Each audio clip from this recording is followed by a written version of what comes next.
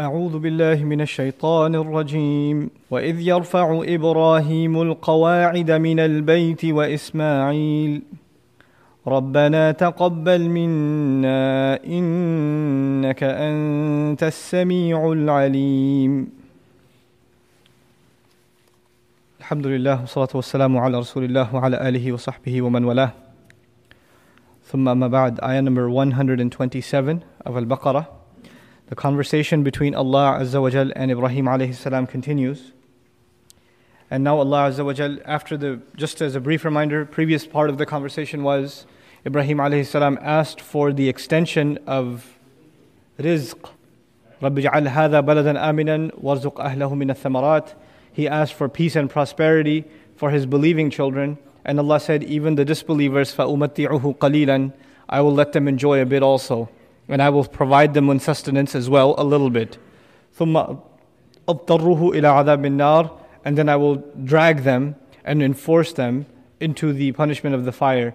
One of the things I didn't mention last time is that we look around us and we find disbelievers, and even at the time of the Messenger ﷺ, disbelievers that had a lot of wealth. And so much so that even in some places in the Quran, Allah Azza wa Jal told His Messenger sallallahu alaihi wasallam, وَلَا تَعْدُ عَيْنَاكَ عَنْهُمْ. Don't turn your eyes towards them. Let your eyes turn away from the weak of the Sahaba. And especially don't be impressed with those we've given a lot of wealth to them. So on the one hand, and even at the end of Quran, Allah Azza wa Jal talks about the ilaf of the Quraysh, the caravans of the Quraysh, and they had a lot. رِحْلَةَ الشِّتَاءِ وَالصَّيْفِ. Their caravans in the summer and the winter, they got to enjoy a lot of wealth. So how come here Allah Azza wa Jal tells about the same Quraysh, and even as an extension, all of the kuffar, وَمَنْ كَفَرَ فَأُمَتِّعُهُ قَلِيلًا. Then even the disbeliever, I'll let him enjoy, I'll let him get things in this life a little bit. What we're learning here is, in comparison to what we get in the akhirah, this is nothing. No matter how well and how much of financial means the disbeliever may enjoy, it's nothing, minuscule compared to what they're going to get. And it's really going to feel like nothing, especially when it's in comparison with the hellfire that awaits. وَإِذْ يَرْفَعُ إِبْرَاهِيمُ الْقَوَاعِدَ مِنَ الْبَيْتِ. And when Ibrahim alayhi salam was raising the foundations out of the house, meaning of the Kaaba, وَإِسْمَعِيلُ, and alongside with him Ismail as well. Ismail is also the fa'il of the fi'l, it's also the subject of the verb, and as is Ibrahim, they're both marfu', they have a dhamma at the end, but Ismail alayhi salam is pushed at the end of the statement. The benefit of that is to let us know that the chief architect is Ibrahim alayhi salam. And Ismail alayhi salam is in the helping position. So he's put in the secondary position in the sentence way down the line. So we hear, وَإِذْ يَرْفَعُ إِبْرَاهِيمُ الْقَوَاعِدَ مِنَ الْبَيْتِ وَإِسْمَعِيلُ. It's like Ismail alayhi salam is again the assistant to the task. But then we find رَبَّنَا تَقَبَّلْ مِنَّا. What did they say? Actually, I was talking to the students earlier today in our Arabic class about this. When Allah Azza wa Jal talks about something, and a lot of times in the Quran there will be a scene, like here there's a scene. Remember when Ibrahim alayhi salam was raising the foundations of the house along with Ismail? But then there's a verb in the middle missing. And they said, now what did they say? رَبَّنَا تَقَبَّلْ مِنَّا. As they were building the house, they were saying, رَبَّنَا تَقَبَّلْ مِنَّا. But the verb they were saying is not mentioned. And this is a means of imagery in the Quran, that you're supposed to just imagine the scene, and you're supposed to just imagine them saying this without having to spell out that they were saying it. It's a means of immersing ourselves into that image. So immediately the transition goes into what they were saying continually. رَبَّنَا تَقَبَّلْ مِنَّا. Our Master. Rabbana, by the way, is a means of dua. See the fatha on the ba, Rabba, Rabbana. When you find that in the Quran, most of the time, at least, especially in the beginnings of statements, it's an usloob, it's a form of dua. Unlike what you find in Surah Al-Kahf, you find Rabbuna Rabbu Samawati wal Ard in Surah Al-Kahf. That's not a dua, that's a statement of fact. So the munada, when you call someone, you'll find that fatha. So in most of the du'as you've memorized, like Rabbana atina fid dunya, right? Rabbana waj'alna muslimaini lak. Those kinds of dua, that fatha actually indicates that this is a munada, you're calling on Allah. It's a means of calling on Allah. But the reason I'm calling your attention to it is because the previous ayat, if you look, Ibrahim alayhi salam, he said, Rabbi ij'al hada. My Master, my Lord, Rabbi. It was about himself, but now the dua is Rabbana, our Lord. he includes Ismail alayhi salam in his dua. And this is also really important because in the previous ayah Allah told him not all of his children are going to be believers. And not all Allah's guarantee is not extended to everyone. So in his genius, Ibrahim alayhi salam decides to do two things. One, I'm going to ask Allah as I'm doing one of the greatest acts that can be done, building Allah's house. And I'm building it with my son, so he's doing a good deed too. And since I know this is a deed that's been accepted by Allah, that he knows. Obviously this is a command from Allah. So it's a deed that has been approved by Allah Himself subhanahu wa ta'ala. So there's no way this dua is getting turned down. But as part of as his genius, what does he do? He includes his son in this dua. So if I can't have guarantees for all of my generations, at least I know for sure the chances of this one getting accepted are pretty high. رَبَّنَا تَقَبَّلْ مِنَّا. Our Lord, accept from both of us. Accept from us, not from me, from us. What's awesome also is, it's been commented that Ibrahim alayhi salam has already been accepted in the beginning of this passage. Allah already told him, إِنِّي جَاعِلُكَ لِلنَّاسِ إِمَامًا. I'm making you imam over all people. If that's not acceptance, I don't know what is. So his acceptance is already there. But in a very sharp fashion, what is he including now into that acceptance? His son Ismail alayhi salam. At least guarantee me my immediate future generation. So he says, رَبَّنَا تَقَبَّلْ مِنَّا. Other very important benefits from this ayah that shouldn't be ignored, and we should be very conscious of, is that you and I get a chance to do good deeds sometimes. For example, we get to attend the salat in the masjid. Or we get to maybe go for the opportunity, for those of us who are capable in terms of health and finance, to go to Hajj. Or to take advantage of the fasting and good deeds and recitation of Quran in Ramadan, things like that. We get opportunities to do good deeds. And when we do them, we feel like, yeah, I did good this year. Oh, this was pretty good. I accomplished some major good deeds. Now, as opposed to that, if we think about Ibrahim alayhi salam, this is no small good deed. He's building Allah's house, and not just any house. This is the Kaaba. If we talk about, when masjid fundraisers are done and stuff, one of the encouragements given to you is every penny we put into this masjid, for every brick, every time somebody comes in here and makes sajda, I have a share in that. I have a share in the reward. Can you imagine the rewards of someone who's putting the foundations of the Kaaba together?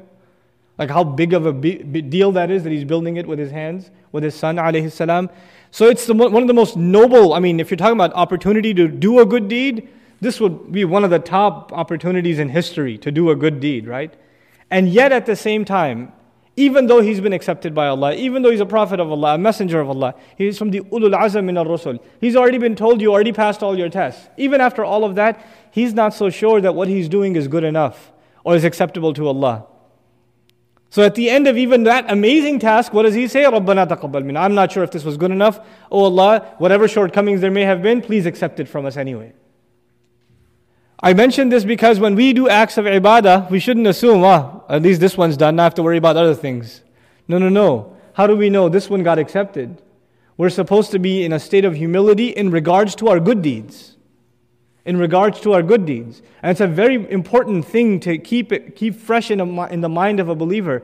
Because when we're not conscious of constantly seeking Allah's permission and Allah's acceptance of our good deeds, and we start assuming that our good deeds have been accepted, then what seeps into our character is self-righteousness.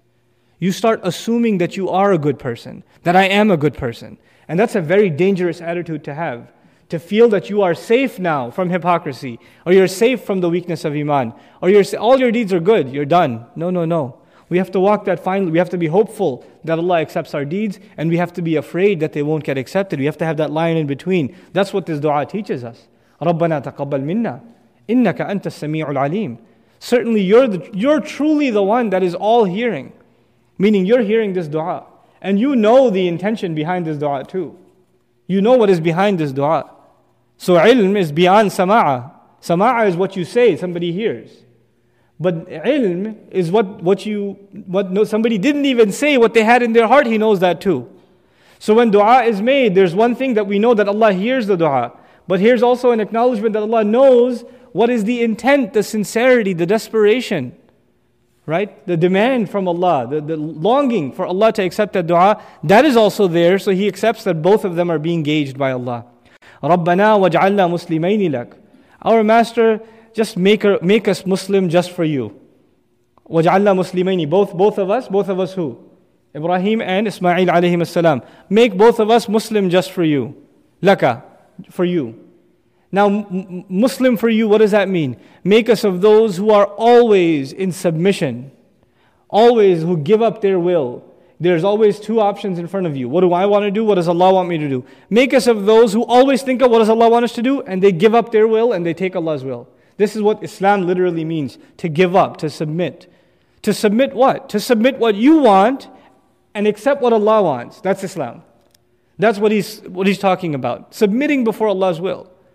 So he says, make us of those who always submit before you. This ism fa'il is used, So instead of saying nuslim lak, Rabbana waj'al nuslimu lak. Nuslim would have been the mudari' form. That wouldn't have permanence in it. Muslimaini, just keep us Muslim. Just keep us that way. Keep us always in that state of submission. وَمِن ذُرِّيَّتِنَا أُمَّةً مُسْلِمَةً لَكَ. You remember he asked about his future generations? What did Allah say? He said, only give peace and prosperity to my believing children. Allah said, no, even the disbeliever, I'll give him a little also. He's coming back to his future generations. The first part of the dua was about his immediate son, but now he comes back to the future generation of his and his son. He says, okay, fine, I can't ask for my entire future generations because I've already asked that one and I have the answer for that one already. So he says, وَمِن ذُرِّيَّتِنَا. What does min mean?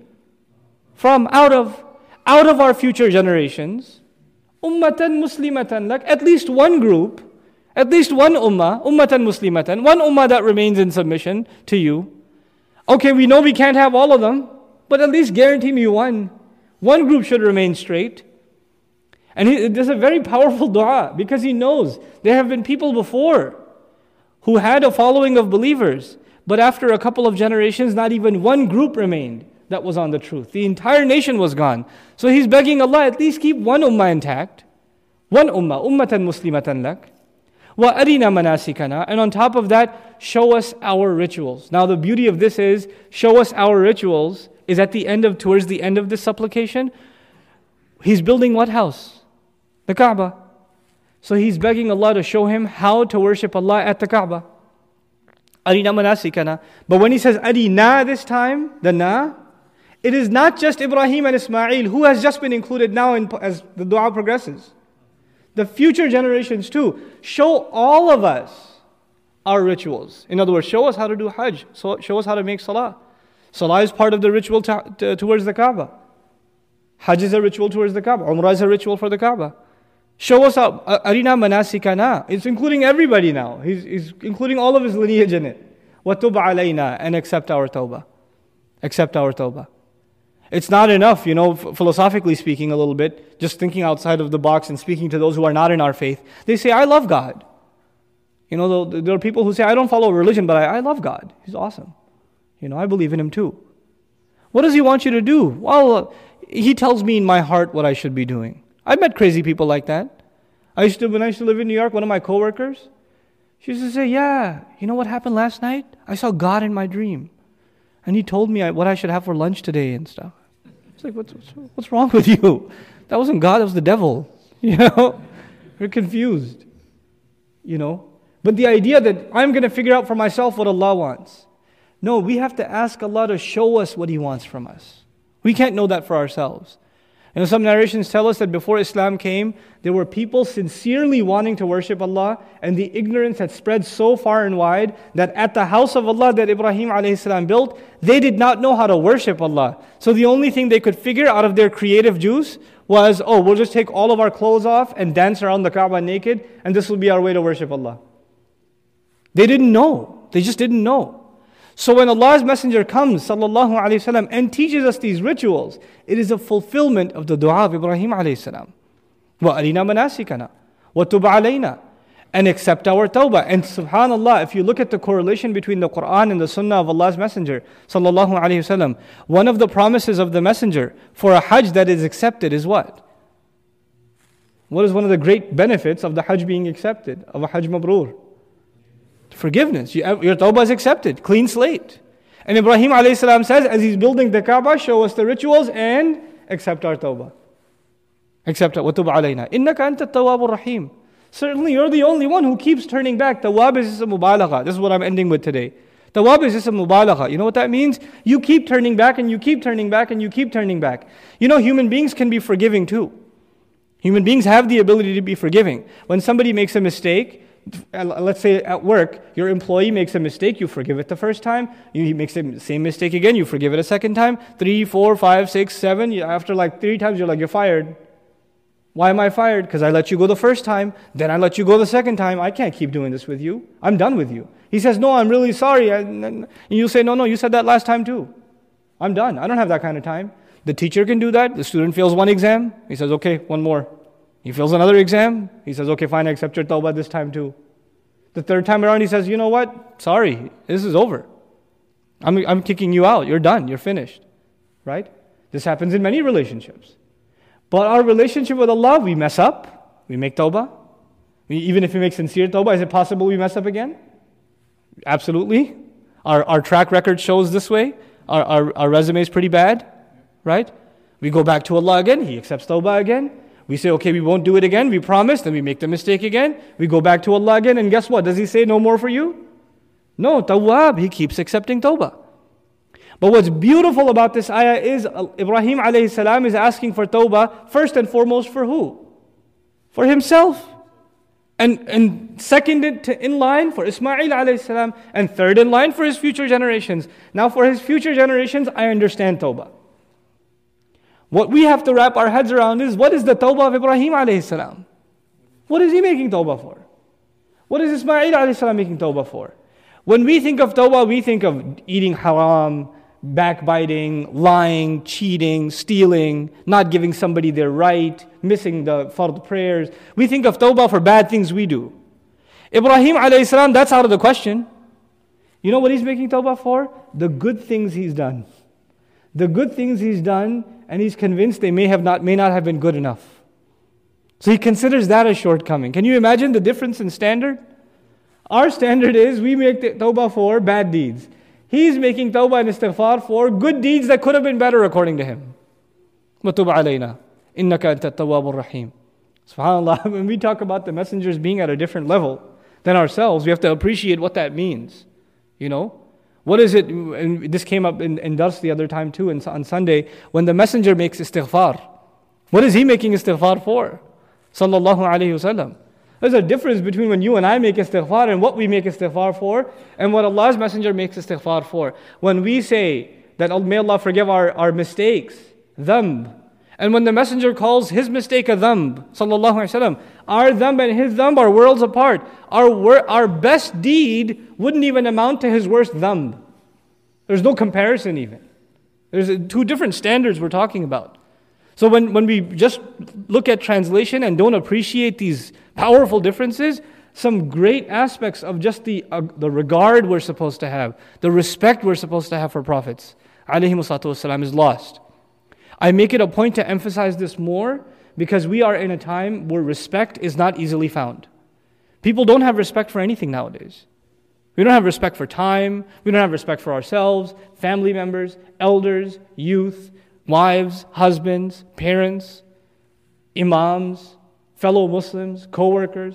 We just don't have respect. You don't even have respect for the guy you're driving next to. You don't have respect. You don't have respect for co-workers, for fellow peers in classes. Respect is missing. And when respect in these small things is missing, it can get worse and worse until you don't even have enough respect as you should have for bigger things, like Allah's book, like deen, like the Quran, like the Messenger himself, sallallahu alaihi wasallam. When you find that people are getting lazy in saying sallallahu alaihi wasallam, it's a pretty good sign that respect is going down. We have to keep these things alive. And I tell you, wallahi, nobody will teach your children and my children. Nobody will teach them, not in a Sunday school, not in a khutbah, not in a halaqah, not in a lecture, not in a YouTube video. Nobody will teach your children respect for Allah's messengers like you will. Nobody will teach them that. You have to sit and talk to them about it. You have to remind them over and over again. You have to build in them that love of the prophets, especially our messenger, sallallahu alaihi wasallam. May Allah give us that love and respect of the prophets, and may Allah teach us to become people of tawbah, like the messengers themselves were. Barakallahu li wa lakum fil Qur'an al-Hakim, wa nafa'ni wa iyyakum bil ayati wa dhikr al-Hakim. Assalamu alaikum wa rahmatullahi wa barakatuh. Assalamu alaikum wa rahmatullahi wa barakatuh. أعوذ بالله من الشيطان الرجيم ربنا وابعث فيهم رسولا منهم يتلو عليهم آياتك ويعلمهم الكتاب والحكمة ويزكيهم إنك أنت العزيز الحكيم. الحمد لله رب العالمين والصلاة والسلام على سيد الأنبياء والمرسلين وعلى آله وصحبه أجمعين. ثم أما بعد. Assalamu alaikum wa rahmatullahi wa barakatuh. We're reading from the 129th ayah of Surah Al-Baqarah, in which the dua of Ibrahim alayhi salam is completed. He says, Rabbana, our Lord, wab'ath, our Master, wab'ath fihim, and additionally appoint among them, raise from among them. Ba'atha in Arabic is an interesting word. It's used for appointing someone and also to elevate someone. So it does two things at the same time. One, there's ta'yin in it, like ayyana we say nowadays in Arabic, or mayyaza even, to distinguish someone in Arabic, to appoint someone, but at the same time to give them a higher status than the ones he was picked from. So he was from among the ummiyin, but because of the use of the word ba'atha, it is already implied that the one who will be chosen by Allah will have a higher status. Like Allah highlights, for example, the status of Allah's Messenger sallallahu alaihi wasallam, despite the fact that he's from among the Arabs and among the Sahaba. وَاعْلَمُوا أَنَّ فِيكُمْ رَسُولَ اللَّهِ فِيكُمْ رَسُولَ اللَّهِ. Know that even amongst you, even though he's amongst you, it is the Messenger of Allah. There is a difference, right? So that's implicated or implied inside the word ba'atha. Ba'atha fihim, appoint from among them. Also understand, among them is important. And then it's reiterated again, رَسُولًا مِّنْهُمْ. So appoint among them a messenger who is from them. Now appointing in their midst a messenger, by that alone in the language could imply that the messenger will be from outside, but it will be living in them, and within them he was picked. But then he iterates minhum on top of that, he should be from them. The messenger should be from them. And here we learn something very very subtle about the methodology of da'wah. That if you look at the da'wah of the messengers, with very few exceptions, you'll find that the primary audience of all prophets were their own people. They were their own people. And part of the legitimacy of accepting the call of a messenger was, this is from our own people, right? And it's interesting, inshallah, at another opportunity, perhaps in the Madani surahs we'll discuss this in more detail, but you'll find even the Sahaba and them being proactive when it comes to giving da'wah. It was different when they were among their own people, and it was different when they went to different tribes. Like their methodology differed. So for instance, when you find the Muslims in Habasha, and the way they carried themselves is very different than how the Muslims carried themselves in Mecca. Because now they're among a people that are not of their own, as opposed to the Sahaba in Mecca are among the people that are of their own. And the effectiveness, even though we're not going to talk about the strategy aspect of it yet, but the effectiveness of it at least.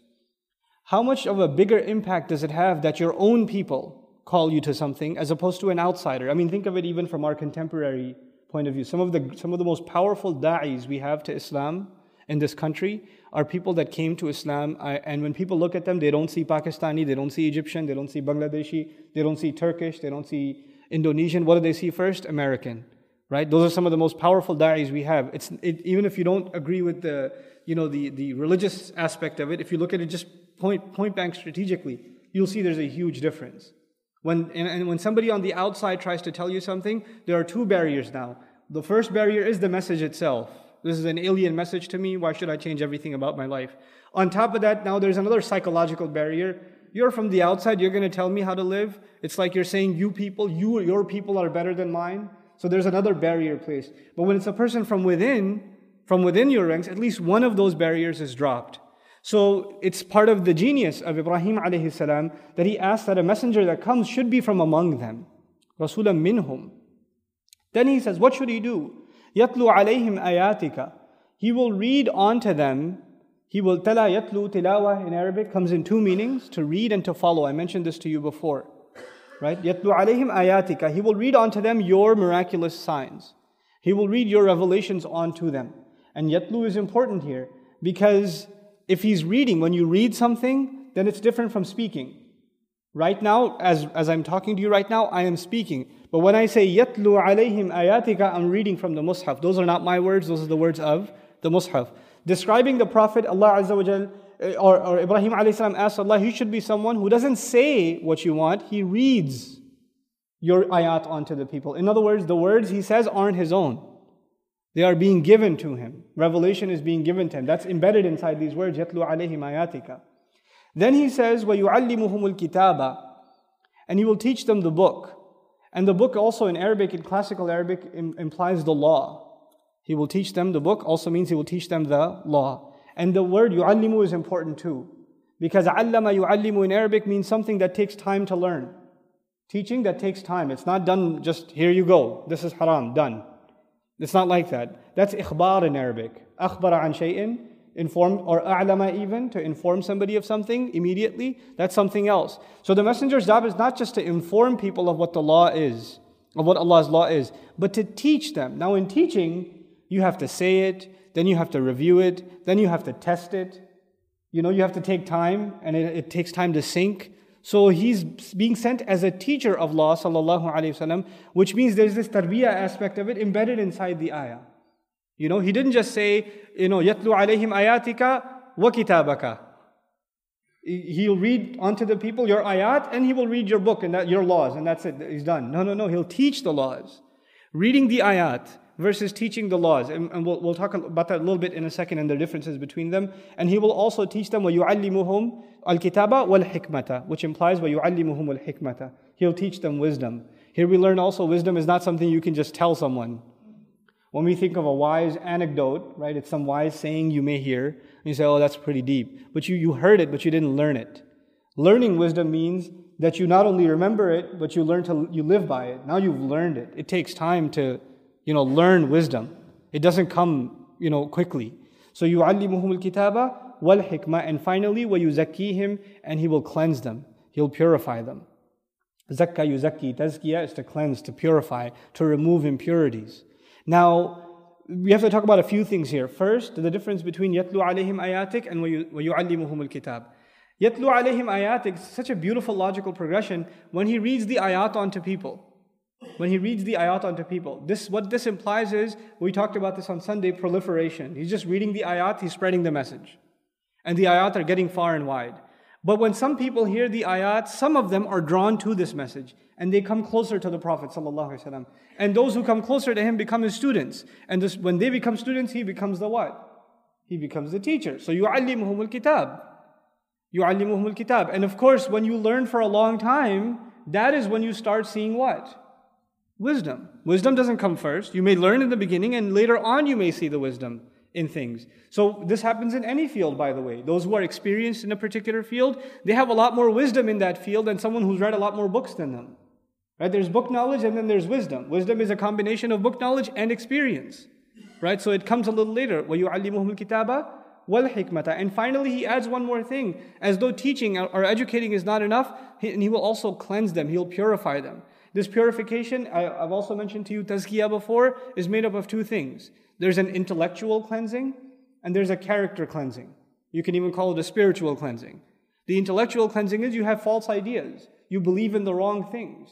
You have your own idea of what it means to be good or what it means to be bad, what to believe and what not to believe. He cleanses all that filth out and replaces it with truth. That's one. Second is our character has filth. Not just the ideas can have impurities, our character can have impurities. The way you carry yourself, the way you speak, the way you do business, the way you deal with your family, the way you dress, the way you talk, the way you walk, the way you spend your time, all of these can be dirty. And so he comes, not only does he educate and tell people about the ayat, he is in the process of cleansing people also. He purifies them. وَيُزَكِّيهِمْ. What an ingenious dua that Ibrahim a.s. made, asking for these very particular four things that a prophet will do. Then he says, إِنَّكَ أَنْتَ الْعَزِيزُ الْحَكِيمُ. Certainly you're the ultimate authority and you're the all-wise. You are capable of doing that. You're the authority. I'm not saying you have to do it. I'm leaving that authority with you. Allah Azza wa Jal. What's interesting about this ayah is that it's mentioned twice more in the Quran. Similar syntax is mentioned twice more. Once in Ali Imran and once in Surah Al-Jumu'ah. And the other two times that it's mentioned, the sequence is altered. The sequence is not the same. Allah Azza wa Jalla says in Ali Imran, He says, لَقَدْ مَنَّ اللَّهُ عَلَى الْمُؤْمِنِينَ إِذْ بَعَثَ فِيهِمْ رَسُولًا مِنْ أَنفُسِهِمْ يَتْلُو عَلَيْهِمْ آيَاتِهِ. So Allah did a favor upon the believers when He raised among them a messenger from among themselves that's similar to this one. Then He says, يَتْلُو عَلَيْهِمْ آيَاتِهِ. He reads on to them His ayat. That's similar to this one, right? Then He says, وَيُزَكِّيهِمْ. And He purifies them. وَيُعَلِّمُهُمُ الْكِتَابَ وَالْحِكْمَةِ. And He teaches them the book and the wisdom. So is it exactly the same or no? There is some difference. Did you notice what difference there was? That the purification, instead of getting mentioned at the end, now it's mentioned second. Here what was mentioned was first He teaches the ayat, or He reads the ayat onto people, He teaches the book and the wisdom, and finally purification is mentioned. There the sequence is altered. Then you look at Surah Al-Jumu'ah. In Surah Al-Jumu'ah, Allah Azza wa Jalla says, هُوَ الَّذِي بَعَثَ فِي الْأُمِّيِّينَ رَسُولًا مِّنْهُمْ يَتْلُو عَلَيْهِمْ آيَاتِهِ وَيُزَكِّيهِمْ وَيُعَلِّمُهُمُ الْكِتَابَ وَالْحِكْمَةَ وَإِنْ كَانُوا مِنْ قَبْلُ لَفِي ضَلَالٍ مُبِينٍ. Allah is the one who appointed. He's the one who appointed among the unlettered a messenger from among themselves who reads the ayat, His ayat onto them. He purifies them. He teaches them the book and the wisdom. Once again, a different sequence. So the first observation I want you to make is that when Ibrahim alayhi salam is speaking, the sequence is something else. The other two times, Allah is speaking, and the sequence is something else. So the two times that Allah speaks, the sequence is different. The one time that Ibrahim alayhi salam speaks, the sequence is different. The one we're studying right now is which one? Who's speaking in this one? It's Ibrahim alayhi salam. This is the one Ibrahim alayhi salam is speaking. Now, understand what's coming before. What's coming before is Ibrahim alayhi salam. If you've been keeping up with the past few weeks, Ibrahim alayhi salam makes dua. Allah says, no, وَمَنْ كَفَرَ فَأُمَتِّعُهُ قَلِيلًا. Ibrahim alayhi salam says, only feed my believing children. No, not your children. First he said, وَمِنْ ذُرِّيَّتِي. What about all my kids? He said, لَا يَنَالُ عَهْدِ الظَّالِمِينَ. Right? Now the du'as are progressing. And finally, there's this dua. In the passage of Baqarah, this is the last dua of Ibrahim alayhi salam. And after this dua, you don't find a response from Allah. What does that mean? Every other dua had a rebuttal, had a response. But this dua, these last two du'as, رَبَّنَا وَاجْعَلْنَا مُسْلِمَيْنِ لَكَ وَمِنْ ذُرِّيَّتِنَا أُمَّةً مُسْلِمَةً لَكَ وَأَرِنَا مَنَاسِكَنَا وَتُبْ عَلَيْنَا إِنَّكَ أَنْتَ التَّوَّابُ الرَّحِيمُ. And then this dua also, at the end of it, there's no response from Allah, which means it is accepted. But Allah did one more than accept. Allah didn't just accept, He perfected the dua. Ibrahim alayhi salam, in as much knowledge as he has as a messenger, made the best dua he possibly could as a human being. But Allah Azza wa Jal in His wisdom knew even better that the future generations that are coming, when they hear the ayat, before they are ready to learn, they will need to be what? They'll need to be cleansed. They will need to be cleansed. Ibrahim alayhi salam has what experience with children? What kind of children does he have immediately? Prophets, great kids. So even though tazkiyah, purification is on his mind, where is it in the list of things? It's at the end. By the time this last prophet rolls around, what do you think? Tazkiyah is going to be a bigger item on the agenda or no? This purification?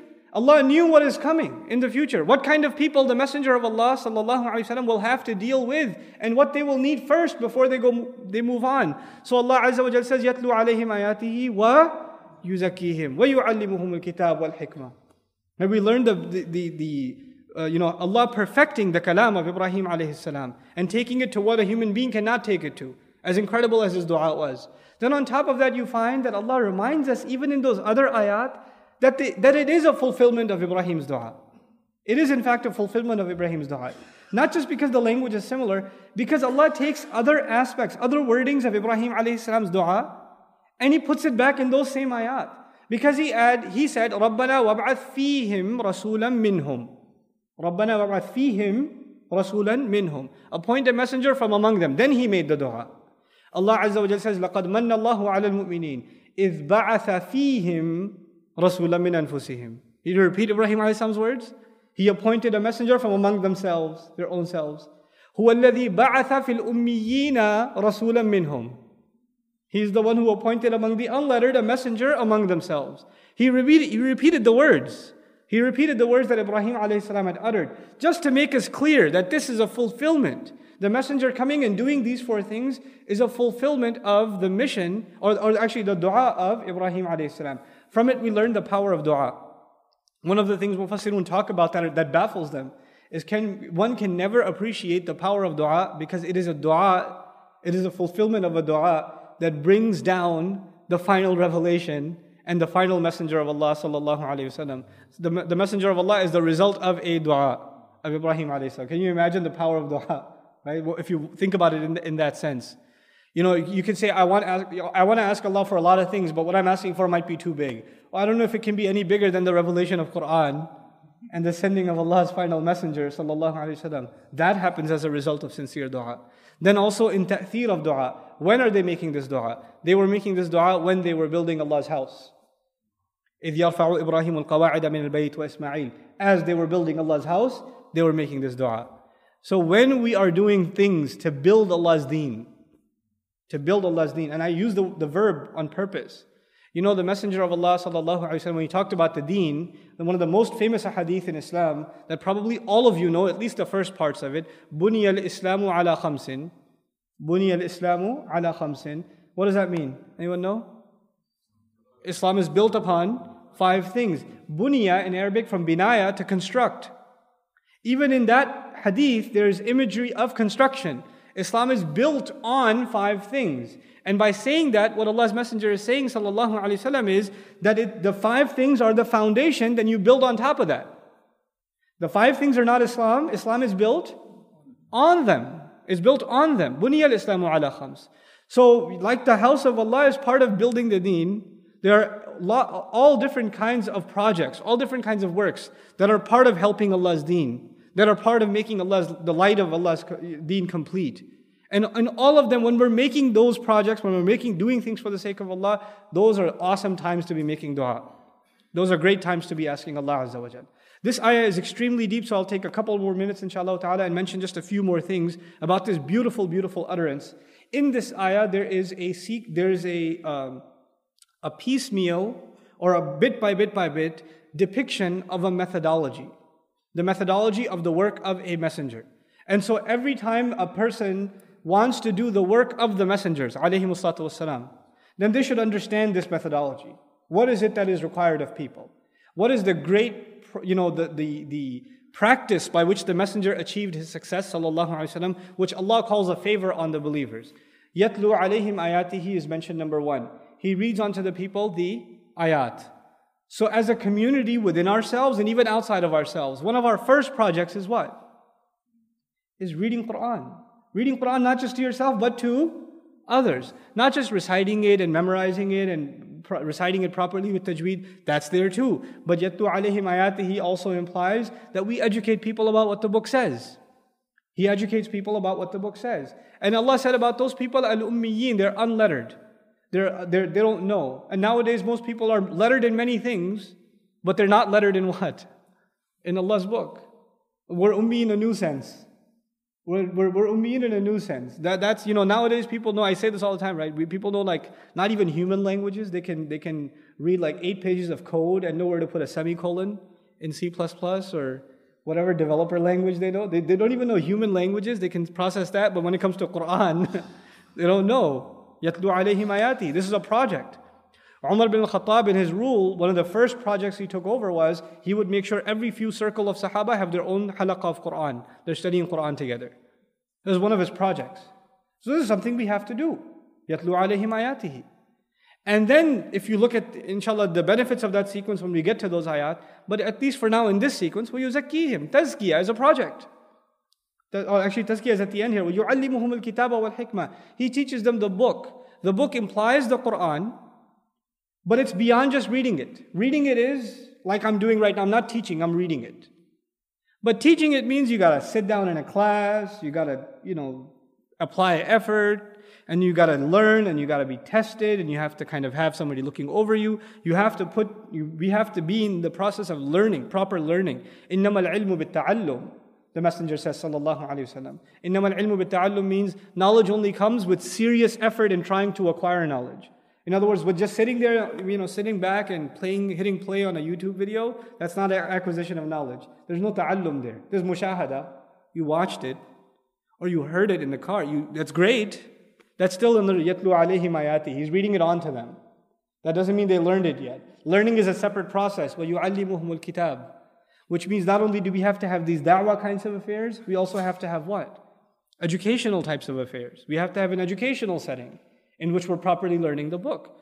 وَالْحِكْمَةَ, and here, al-kitaba wal-hikmah, there are different opinions of the ulama. We should know that they're not qat'i. Like for example, Imam Malik, Imam Shafi'i's opinion. Imam Malik more famously said that al-kitab is the Quran, al-hikmah is the sunnah of the Messenger sallallahu alaihi wasallam. Those opinions are awesome, but we shouldn't consider them qat'i. In other words, it's not absolute evidence on the Quran that kitab means book and hikmah means sunnah. Right? Other ulama said, no, actually all four of these things is referring to the Quran. The kitab is clearly the Quran. The ayat are clearly the Quran. Wisdom, Allah calls it, wal Quran al-Hakim, the Quran full of wisdom. And He purifies them with what? So they said this last wa is ataf bayan. As a result of doing these things, He's purifying people. As a result of this process, they're being purified, they're being cleansed. That they are listening to the ayat, they're listening to the reminder, they're learning it, and they're acquiring wisdom over time. And in that process, they're becoming people that are purified. وَيُزَكِّيهِمْ إِنَّكَ أَنْتَ الْعَزِيزُ الْحَكِيمُ. Certainly, you're the ultimate authority, the all-wise. What an amazing project laid out for a community. At the level of children, at the level of women, at the level of men, college students, high school students, summer programs, Sunday programs, all these projects that we're doing, they should be inspired by a vision to emulate, to do something from that layout, that blueprint that was laid down by Allah's Messenger ﷺ through the revelation that Allah gave him. These beautiful words. And it works so well that Ibrahim alayhi thought of it, and then Allah perfected it on top of that. So it works. It's not like a failing plan. It's not just theory. If you apply it, you will find the final result. The final result in Ibrahim alayhi concern was tazkiyah, was cleansing. Because he knew the only people that Allah would punish are people that are not cleansed, the people that are not clean. So he looked at that as the ultimate goal. And in one sense, that is an ultimate goal. That is a final goal that we should aspire towards. May Allah Azza wa Jal make us people who are able to benefit from the dua of Ibrahim alayhi salam and are able to implement these things in our personal lives and even as our lives in our lives as a community. Barakallahu li wa lakum fil Qur'an al-Hakim wa nafa'ni wa iyyakum bil ayati wa dhikr al-Hakim. Assalamu alaikum wa rahmatullahi wa barakatuh.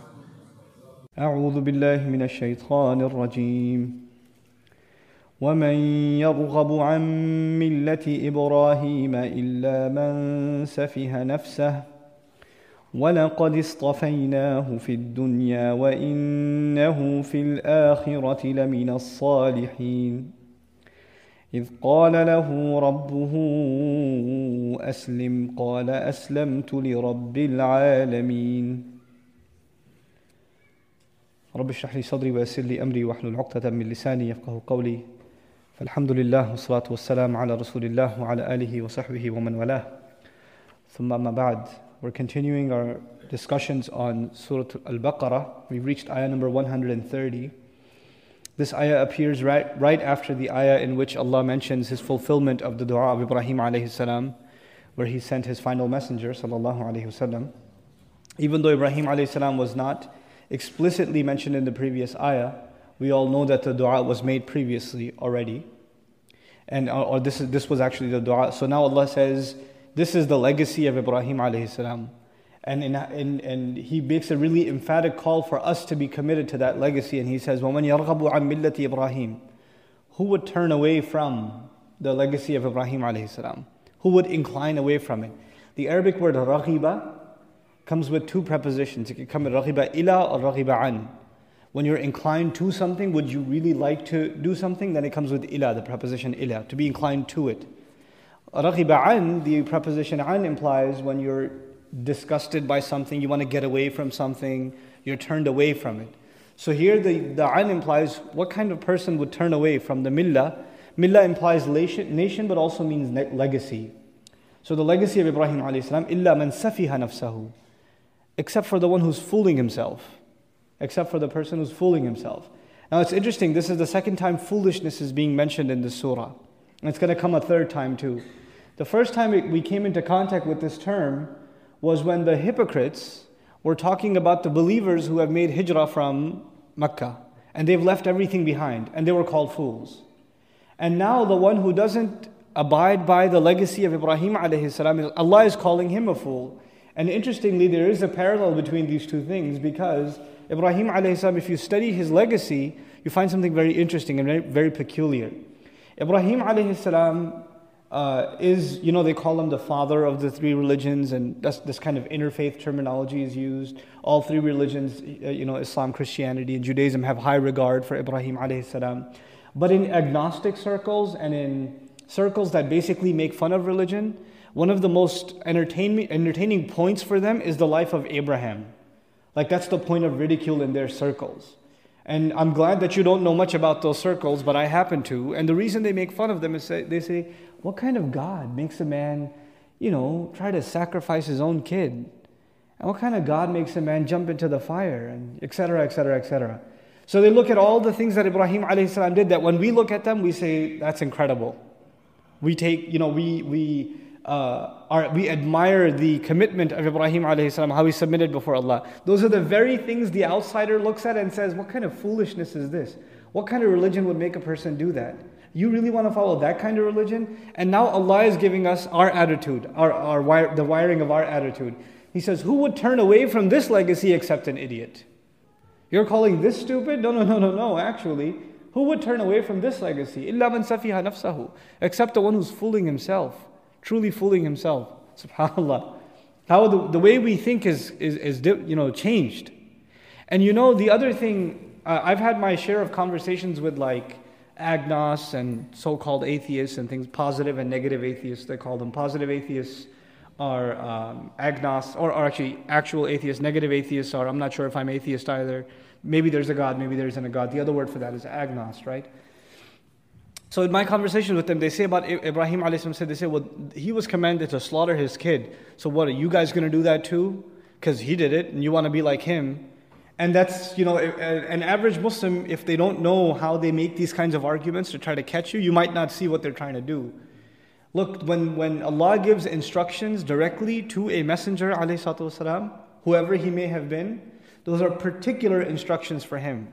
And unless that messenger leaves you with instructions to do the same, or in his lifetime he makes sure that you imitated what he was doing, then those instructions don't apply to you. They're for him specifically. They're for him especially. So in the case of our messenger, sallallahu alaihi wasallam, there are instructions that are very particular to him. And then in the Quran also, there are instructions that are very particular to him. And then there are instructions that apply to everybody else. For example, Qiyamul Layl, the standing in the middle of the night, which is an option for us, was made mandatory upon the Prophet sallallahu alaihi wasallam.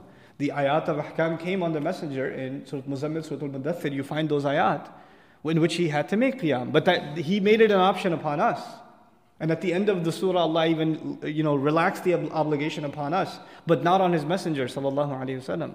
So the same thing is the case with Ibrahim alayhi salam. He's being tested with something the rest of us aren't being tested with. It's something special that Ibrahim alayhi salam was given. Anyhow, إِلَّا مَنْ سَفِيَ نَفْسَهُ, except for the one who's fooling himself. وَلَقَدْ اصْطَفَيْنَاهُ فِي الدُّنْيَا.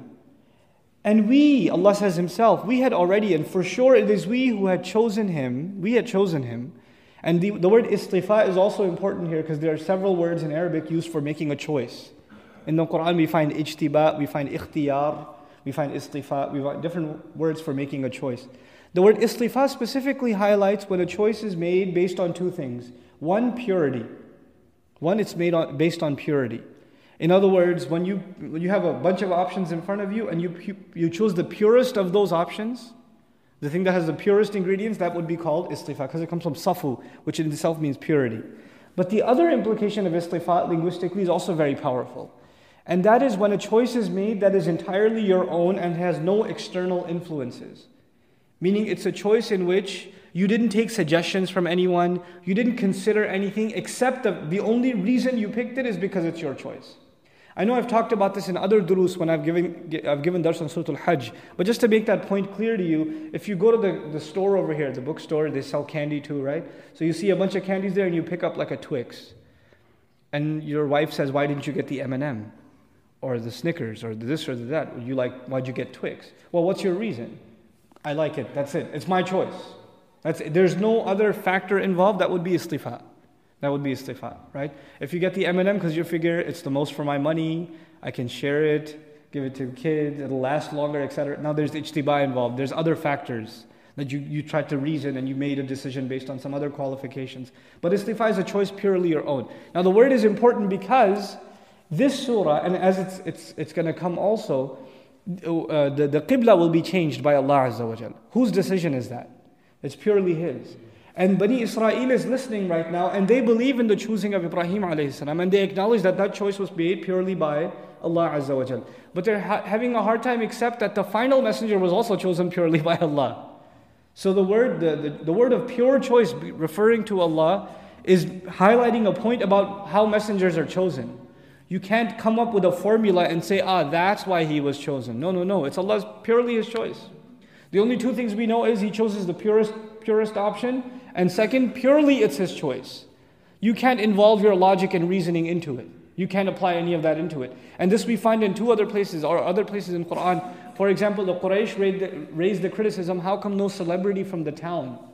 رَجُلٍ مِّنَ الْقَرْيَتَيْنِ عَظِيمٍ. How come this Quran didn't come on one of the two great celebrities, or celebrities from two of the great towns? The bigger families and the higher ups. If it came on them and they became a messenger, well, they're already millionaires, so we're ready to listen to them anyway. It would be easier. Why would we listen to this guy who's an orphan? And he's not really that high up in the ranks, politically speaking and economically speaking. So why should we listen to him? I mean, there were so many better choices available. That criticism they made. Bani Israel made the criticism, well, how come this messenger? There was a shortage among us? We're the chosen people. And how come Jibreel? We don't really like him that much. Remember that conversation before? So the word istifa here highlights going back to the common point. And that's important too, that Ibrahim alayhi salam is the common thread between Bani Israel and Banu Ismail. He's the common link between them. And so when he builds the house of Allah, which is going to come, when he builds that house, and he was making that dua as he was building the foundations of the house, Bani Israel is being told, well, that house is also part of your legacy. It's not like you're abandoning your legacy to come to this one.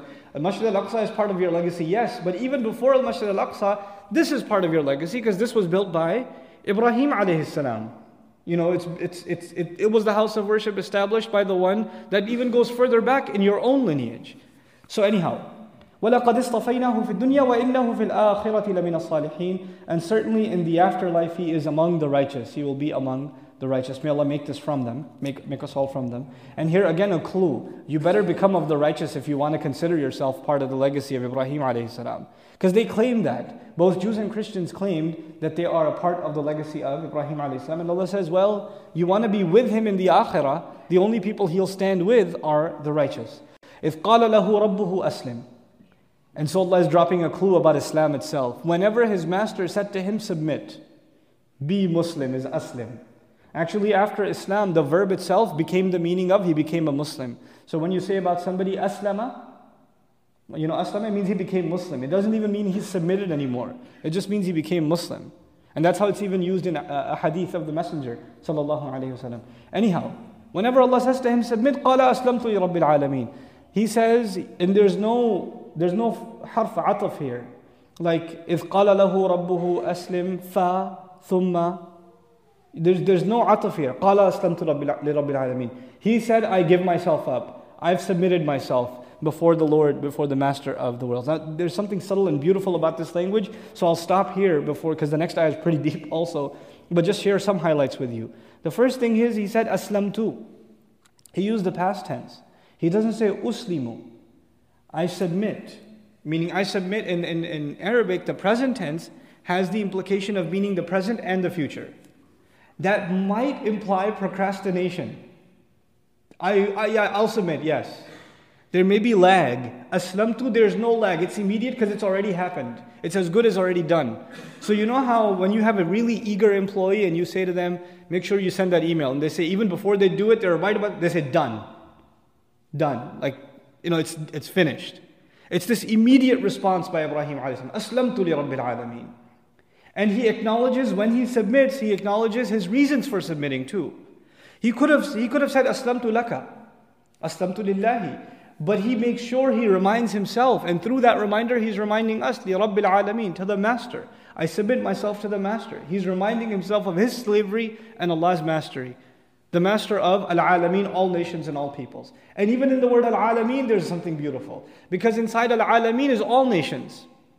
And Ibrahim alayhi salam, as far as the context of Arabia is concerned, the different nations, different religions that are in Arabia, they somehow all trace themselves back to Ibrahim alayhi salam.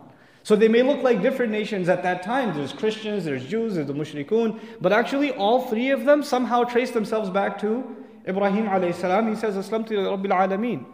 You know, he's calling, it's like there's a call being made in the statement of Ibrahim alayhi salam, how Allah quotes it, to this unified origin, which is again the house of Allah Azza wa Jal that was built. I'll at least mention the next ayah and I'll close. I won't explain it much. وَوَصَّى بِهَا إِبْرَاهِيمُ بَنِيهِ وَيَعْقُوبُ. And Ibrahim alayhi salam left a legacy, left a will, you could even say, for his sons, as did Yaqub. And Yaqub did the same. How much time between Ibrahim alayhi salam and Yaqub alayhi salam? Who's in between? There's Ibrahim alayhi salam, then there's his son, Ishaq alayhi salam, and then there is Yaqub alayhi salam. So Allah is talking about the grandfather and the grandson. Now if you look at the dua of Ibrahim alayhi salam, Allah said, Ibrahim alayhi salam said, وَمِن ذُرِّيَّتِنَا أُمَّةً مُسْلِمَةً. From our children, at least give us a Muslim ummah. So in the next ayah, Allah is saying, actually, I've also fulfilled the dua, not only with Muhammad sallallahu alaihi wasallam, but also in the next generation of Ibrahim alayhi salam. Yaqub alayhi salam also fulfilled that legacy and traced himself back to exactly the words that his grandfather once said to his children. The grandson is saying those same words to his children. So it's something you're supposed to pass down to your children. And that would be part of the legacy of Ibrahim alayhi salam. You know, the previous ayah said, who would turn away from his legacy except a fool?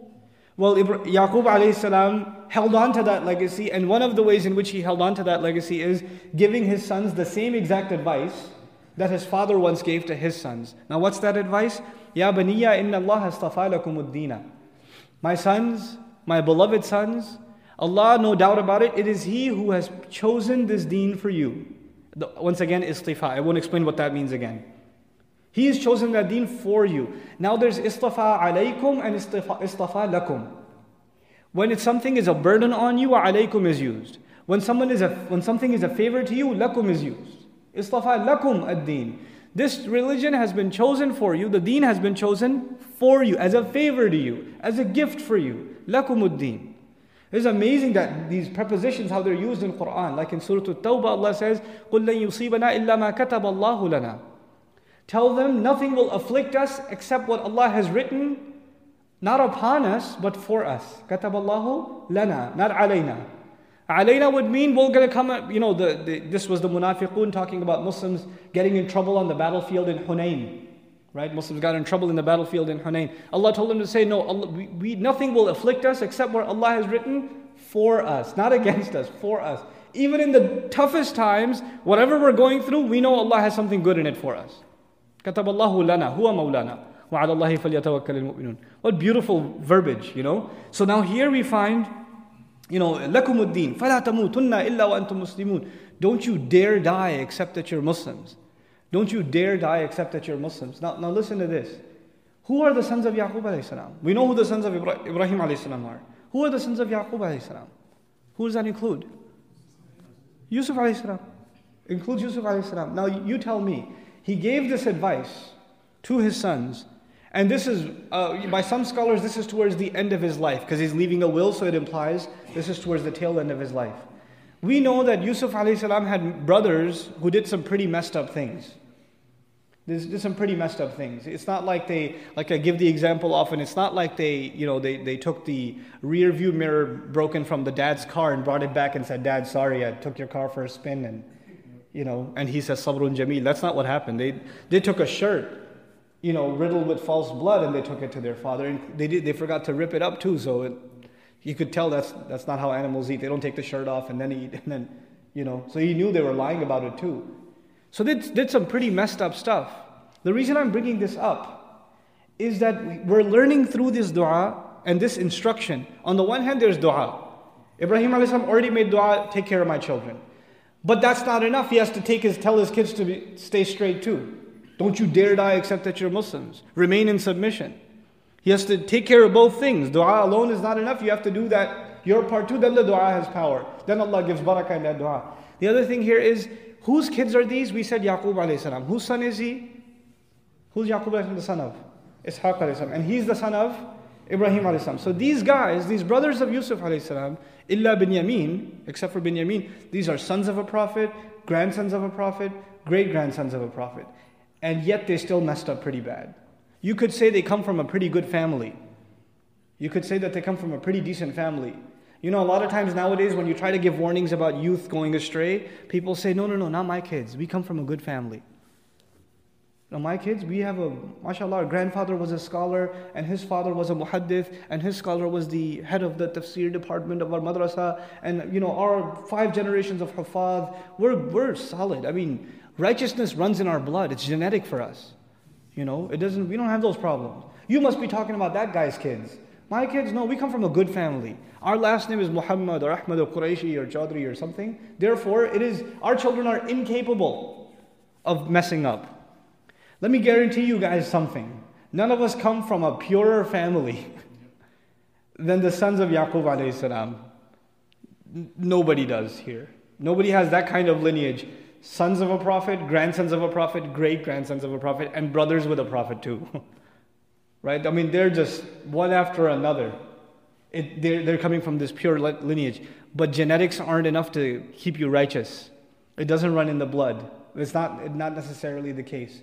You know, the mushrikun of Makkah are also children of Ibrahim alayhi salam. The followers of Musa alayhi salam are also the children of Yaqub alayhi salam. And the hypocrites among them are also followers of Yaqub alayhi salam. You know, there's no guarantees. So we can't recline on our heritage and say that our children are going to be okay. That can't be the case. And the final quick reminder I want to give you through these ayat, this parenting issue, how much Allah has emphasized worrying about the future generation in these ayat. It's a really interesting transition in Baqarah. And you're about to see more of it. On the one hand, there is you worrying about the future. And also not being a fool and not worry about the future. On the one hand, that's what we're learning. On the other hand, you know what we're going to start learning now? There are people who look at their past and they take pride in their past, even if their past was wrong. And they don't want to change their ways because they say, our past is like this, that's our tradition, we're not going to budge.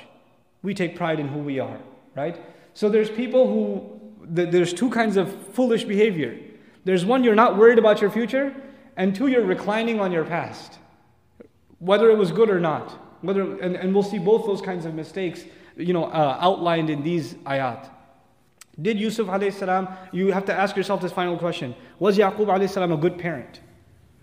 Absolutely. Actually, in the Quran, if you study Yaqub alayhi salam, you'll find, if you're looking for model parenting in the Quran, there are very few passages that talk about good fathers, and Yaqub alayhi salam somehow ends up in them.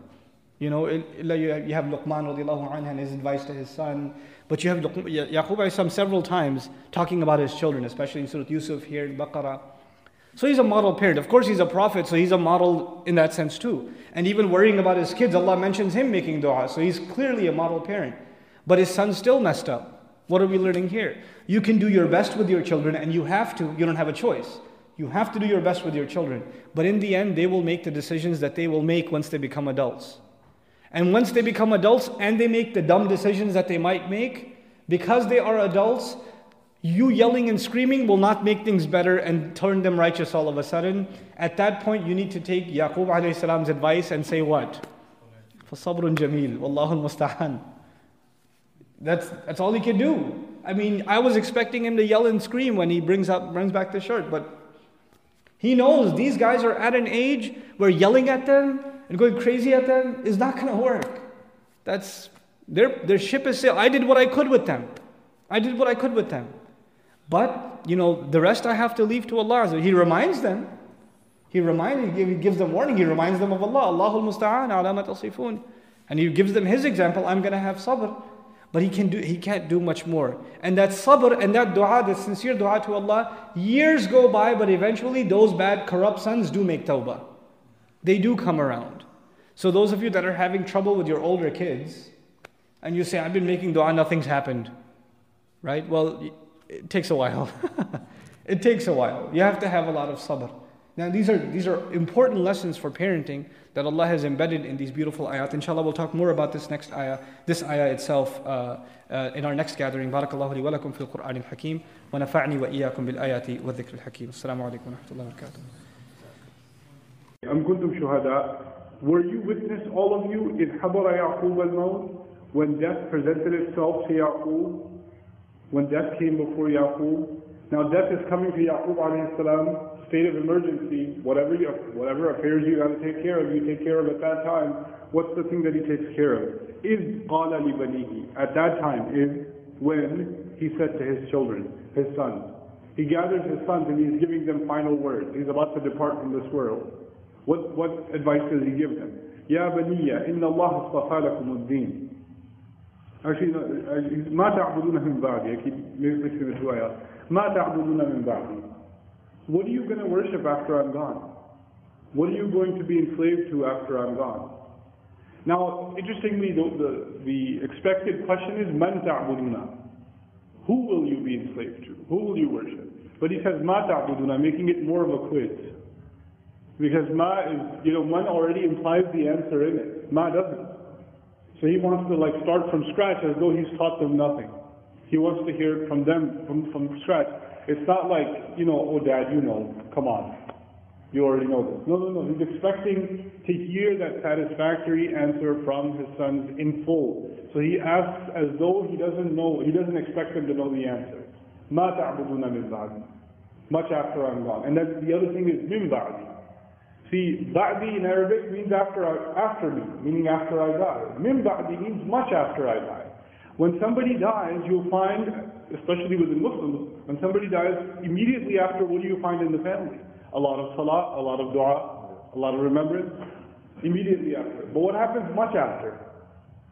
Much after it withers away. So he's not worried about immediately after. Immediately after there's the janazah, there's the remembrance, there's the dua. There's this, they'll remember what their father used to do and they're doing it, and they know about the idea of their good deeds reaching their father also, so they understand that and they're doing it. But later on it gets rusty. Those deeds become rusty. So now he's saying, مَا تَعْبُدُونَ مِن بَعْدِي. Much after I'm gone, what are you going to do? What is it that you're going to be worshipping? And their response is beautiful. They say, نَعْبُدُ إِلَهَكَ وَإِلَهَ أَبَائِكَ. We're going to be enslaved, or we're going to worship and willingly enslave ourselves to your ilah and the ilah of your father. Your fathers, Ibrahim, Ismail, Ishaq, and all of them were one. It's just one ilah. There are different fathers, but they've all been enslaved to the one same ilah, ilahan wahidan.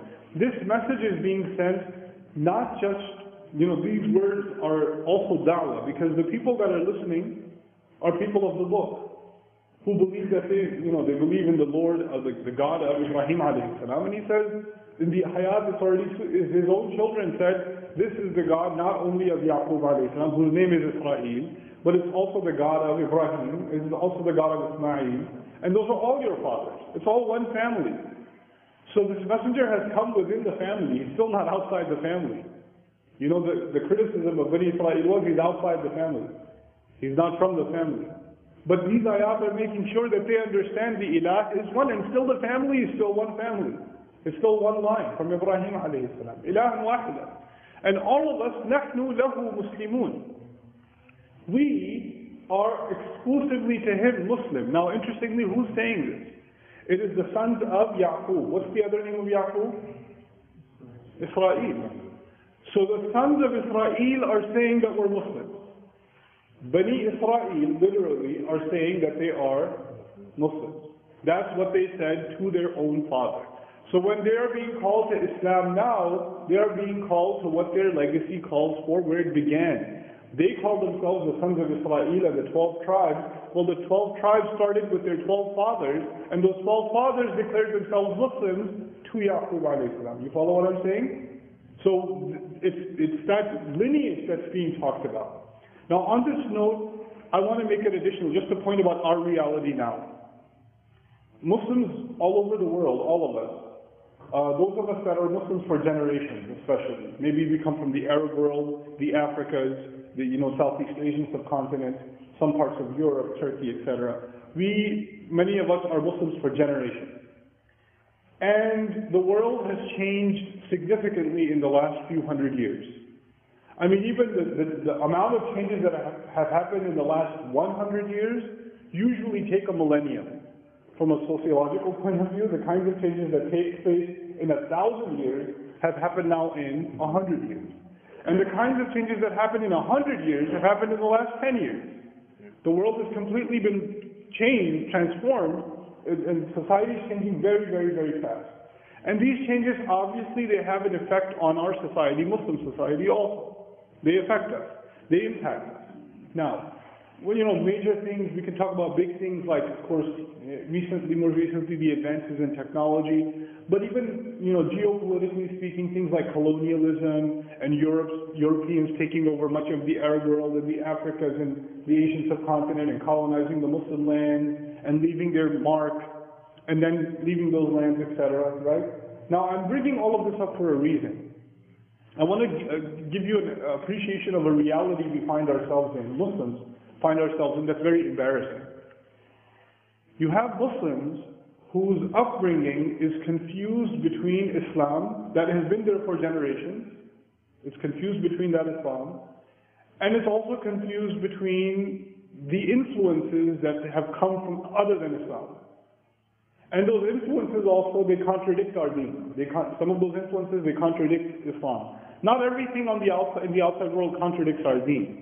Technology doesn't contradict our deen, it's the misuse of technology that contradicts our deen. You understand? Cars don't contradict our deen, it's the misuse of them.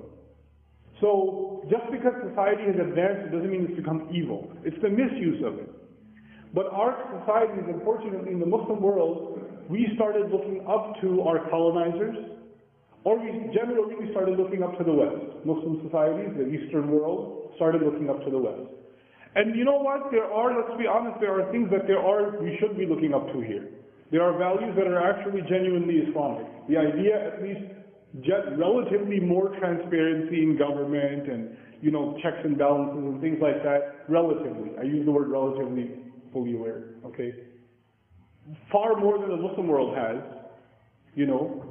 consequences for corruption, things like that. At least much more, it's not completely out, and it's a very corrupt society also, but far more than what the Muslim world enjoys. Even Muslim brothers, I know that they said, I can't live in America anymore, I'm going to make hijrah, I'm going to go to this country, I'm not going to knock on the countries, I won't tell you which countries they went to, but they went there for a couple of years, couldn't take it, and they came back. Now why did they come back? Because the injustices that Muslims are doing to other Muslims, they couldn't take it. They couldn't handle it. But I want to come at it from one more angle here, specifically here. Socially, within our families, I won't even talk about politics, I'll just talk about families. In our families, for example, the way weddings are conducted, or the way we carry ourselves in our gatherings, right? It mimics more non-Muslim culture than it does Muslim culture, the tradition of our ancestors. It mimics that a lot less. And so what happens in America, for instance, and even like places like Pakistan, India, even the Arab world, the youth, more and more, they're turning to Islam. More and more, some youth that were living a certain kind of lifestyle are turning to the deen, which is showing in their appearance, it's showing in the way they speak, it's showing in the way that they're not partying. They don't want to be part of those kinds of social settings that their parents have become accustomed to, that they're used to. And when these people change, and the girl starts wearing hijab, for example, the parents say, that's not how we do things in our family. The Muslim parents are yelling at the Muslim daughter saying, that's not how we do things in our family. Our family is, we're Muslim, but we're not, I used to say this all the time, right? We're Muslim, but we're not Muslim. Right? We're not like those masjid people, or we're not those extreme, who's going to marry you looking like that? Take that beard off your face. Why are you going to the masjid, etc., etc. Like, that's not how our family is. Or what are you saying? We're not that Muslim for you? We're not Muslim enough for you? And it becomes like if you're trying to hold on to the deen and you're the only one in your family, or you're one or two, you're the weirdos and you're the embarrassment to the family. They can't even sit in the car with you and all kinds of stuff, which is pretty peculiar, because if you find an old picture of the great-grandfather and the great-grandmother in that same family, guess what you're going to find? You're going to find great-grandpa with a big old beard, and you can't even see grandma because her face is covered. That's the culture. So there are things in your past that you should be proud of, and there are things in your past that you should say, just like Allah calls it out, your ancestors didn't know what they were doing either. Unfortunately, ignorance has entered Muslim culture in the last 2 or 3 generations. It has entered. And now we're holding on to that ignorance. If we're going to hold on to something, we have to go 3-4 generations further back. That's what we have to do. You know? And it's kind of, like, I can speak on behalf of, for example, where I come from, in the Indo-Pak subcontinent, right?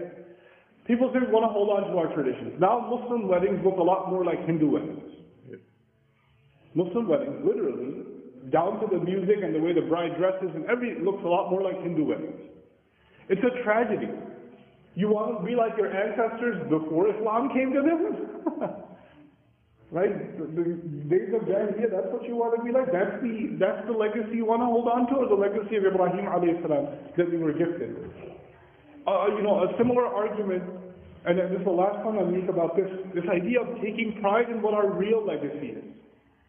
We don't even have to go back all the way to the times of the Sahaba and the times of the Prophet ﷺ. Well, that's way back. I'm saying even a couple of generations back. The Muslims were something, if you look at our history, was something to take pride in. Just to give you an example, look at the Muslims in Algeria. Right? The way they resisted the French.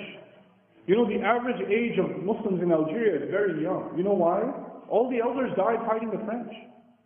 And if you meet any elders from Algeria who were living at the time when they were fighting the French, they'll tell you all night they used to make Qiyam al-Layl. And they used to beg Allah to free them from the occupation of these kuffar so they can worship Allah alone. And they would this was a strong Muslim community. And only in 2 generations, I'd even say 1 generation. You know what's happened now? Go to Algeria. My father used to spend some time there. He was there for 5-6 years.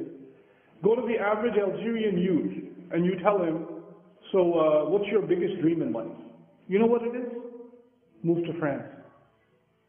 I want to get French citizenship. And you don't find the masajid are barely filled with youth. You have 1 or 2 older people there, subhanAllah.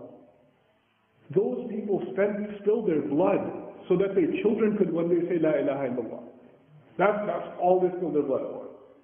You know, and this is not just the story of Algeria. This is the story of much of the Muslim world that fought colonization for one reason and one reason alone. They fought it for La ilaha illallah. We're very fortunate if we find people that are older that were living at that time, that can tell you stories of that time, how the Muslims were, and how they recognized the threat that was overtaking them, and they saw it as a threat to their La ilaha illallah. You know, in India, Muslims were being slaughtered like animals.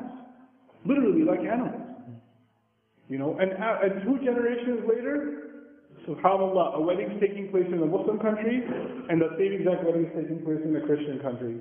And you can't even tell the difference. You know, and weddings are just one manifestation. It's just how we live our lives, where we spend our money, what's our biggest dreams, what are our aspirations, what our outlook on life is. It completely changed. Now the outlook on life, what you want to do with your life, for a Muslim, almost no different than a Hindu, no different than a Christian. That's a tragedy. We forgot what our life is supposed to be about because we forgot what our tradition is. So there's 2 things. It's the right, the truthfulness of the deen in our time, but there's also the allegiance to this. We're not alone in this. We're not new in this. We're part of a very honorable, noble legacy. One famous writer would say things like, you should imagine yourself, when you hear these ayat, you should imagine yourself on a train and you're on this one cart and it's joined to other carts. And on those other carts are people like the Messenger of Allah, the Sahaba radiallahu anhu ajma'een, the previous Ibrahim alayhi salam, Ismail alayhi salam. You're on the same train. You're on the same exact journey. You should take pride in that. And so, one of the things that we have to do as Muslims to hold on to our deen in tough times is we have to go back to those times and take pride in it. Take pride. We have to take pride in it. Just like these sons, they confidently said, we're going to be enslaved to your ilah and the ilah of our fathers. Ibrahim, ilah abaika, Ibrahim wa Ismail wa Ishaq, ilahan wahida, wa nahnu lahu muslimun. And we are the ones that are exclusively to him Muslims. But then look at the next ayah. This ayah was about, hold on to your legacy. But then there's the wrong kind of holding on to your legacy. And that's what I'll end with. You know what the wrong kind of holding on to your legacy is? You keep talking about how great the people in the past were, but you don't do anything yourself. You do nothing to be like them. You just reminisce about how awesome they were. So people love hearing the stories of the prophets and the stories of the Sahaba and things like that, and they get inspired by that. But does that translate into any change? No. You're supposed to learn from those stories, so you commit yourself to them. Not just listen to them for entertainment purposes, or just enjoy those stories as this thing to take pride in how awesome we used to be. How many times we hear about Muslims and how great they were, and we just want to live in that past world and not deal with what we have right now, and not translate that into some concrete action now. So look at the next ayah. Allah Azza wa Jalla says, تِلْكَ أُمَّةٌ قَدْ خَلَتْ. That's a nation, it's already gone. They've already passed. They did what they had to do. لَهَا مَا كَسَبَتْ. For that entire ummah, that entire nation, it got what it earns. It already got what it earned. In other words, they did their work, they earned their keep, and now they're enjoying it. لَهَا مَا كَسَبَتْ. It got what it earned. وَلَكُمْ مَا كَسَبْتُمْ. You're going to get, and for you, is only what you're going to earn. Just tying yourself back to that legacy and not changing your behavior is not enough. That's not going to save you. You have to earn it. These words were first to Bani Israel. Why? Because they tied themselves to that legacy, but there was no action. They would take pride in Ibrahim alayhi salam. They would mention Ishaq alayhi salam. They would mention Yaqub alayhi salam. They took a lot of pride in being from Bani Israel. They were very proud of it, but not holding on to that legacy practically. Not doing what those prophets did. Not living like how those prophets lived.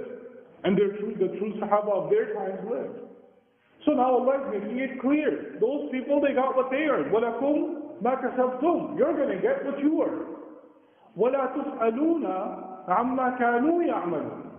You're not going to be interrogated about what they used to do. In other words, we should know what they used to do, but in between the lines, you know what Allah is telling us? You will be interrogated about what? About what you've been doing. Okay, great, you know everything that they did. What did you do? And so the last thing we want to share here is something very scary. Now that we know what they did, because in these ayat, we know what the prophets did. We know what their concerns were. We know what their priorities were. Now that we know that, Allah is saying, by the way, I won't be asking you what they did.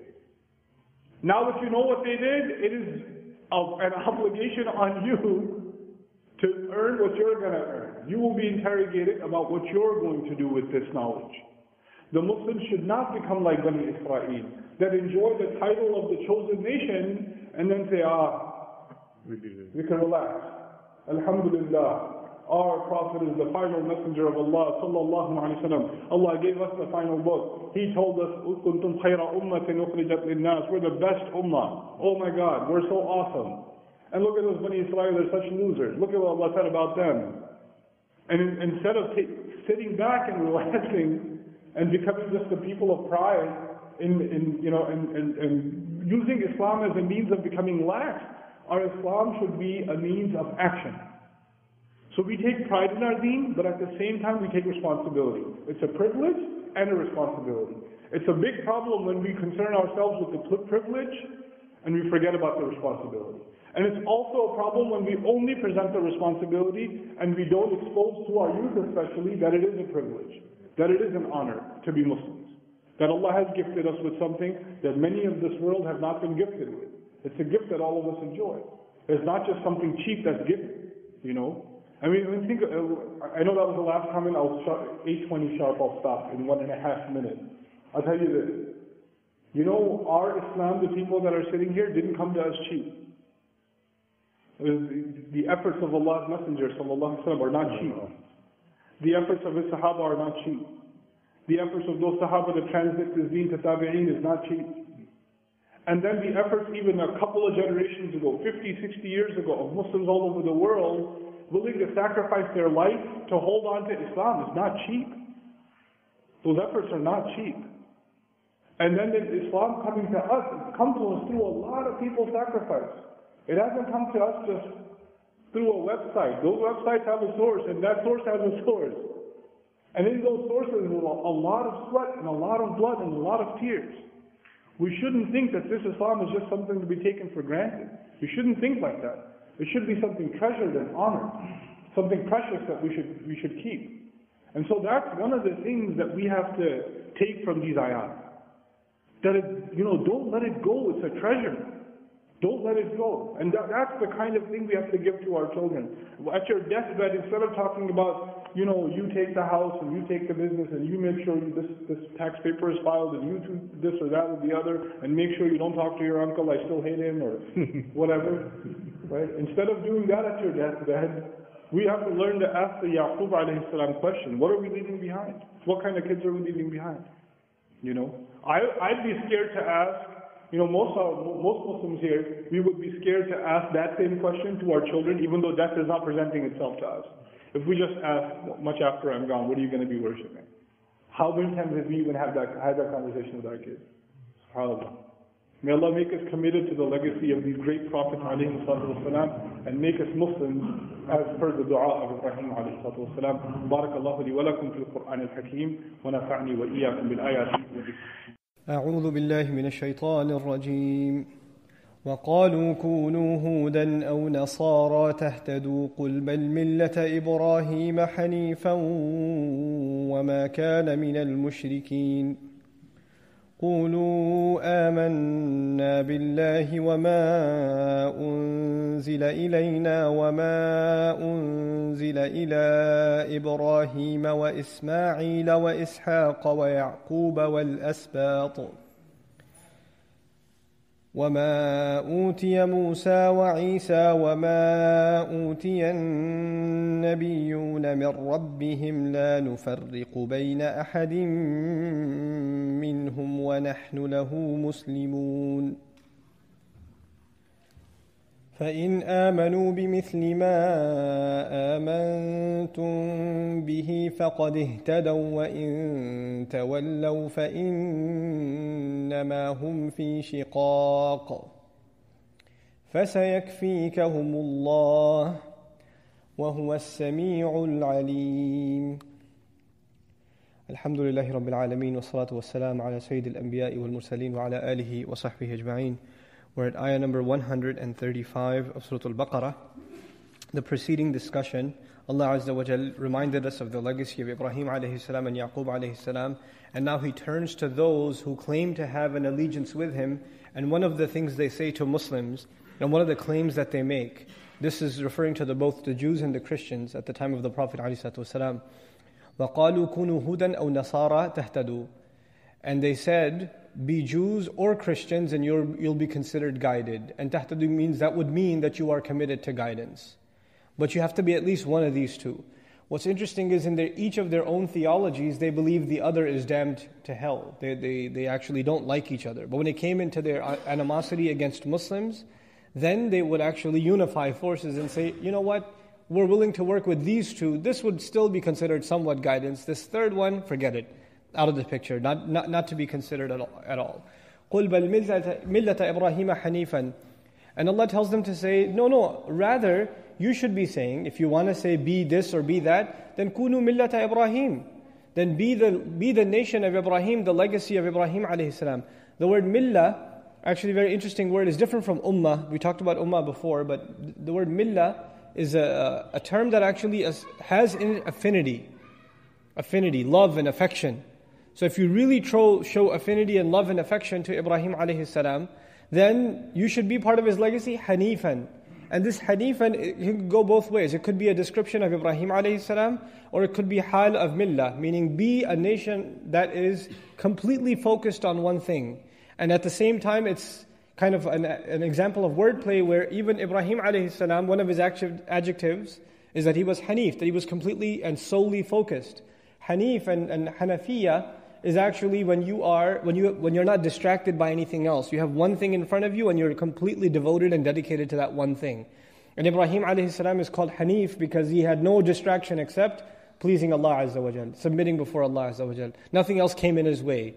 No, the biggest things that you would think would turn you away from submitting to Allah didn't get in his way in submitting to Allah. So he's saying if you really want to be considered those who are guided, committed to guidance, then no, the call would be to be like Ibrahim alayhi salam. Then the question then is, why is Allah telling the Messenger sallallahu alaihi wasallam to call on Ibrahim alayhi salam? Why not just himself? The first thing is, He says, "Qul." You should be telling them to commit to the legacy of Ibrahim alayhi salam. But did they know about Ibrahim alayhi salam already, both of these groups? They did. They both knew about it. But now it's like they're being told, actually, you need to learn about what Ibrahim alayhi salam is really like at the hands of this man, sallallahu alayhi wasallam. And they're being called to something not new by calling on Ibrahim alayhi salam. They're being called to something that they've already agreed to. That they look at Ibrahim alayhi salam as a role model. It's not something new. بَلْ مِلَّةَ إِبْرَاهِيمَ حَنِيفًا وَمَا كَانَ مِنَ الْمُشْرِكِينَ. And he wasn't from the people who did shirk at all. There's a very important concept in the Quran. مَا كَانَ مِنَ الْمُشْرِكِينَ. Ma in Arabic, as the Arabic students here know, is actually different from lam or la in Arabic or laysa in Arabic. It's a unique kind of saying no. It's actually when you say no in response to somebody.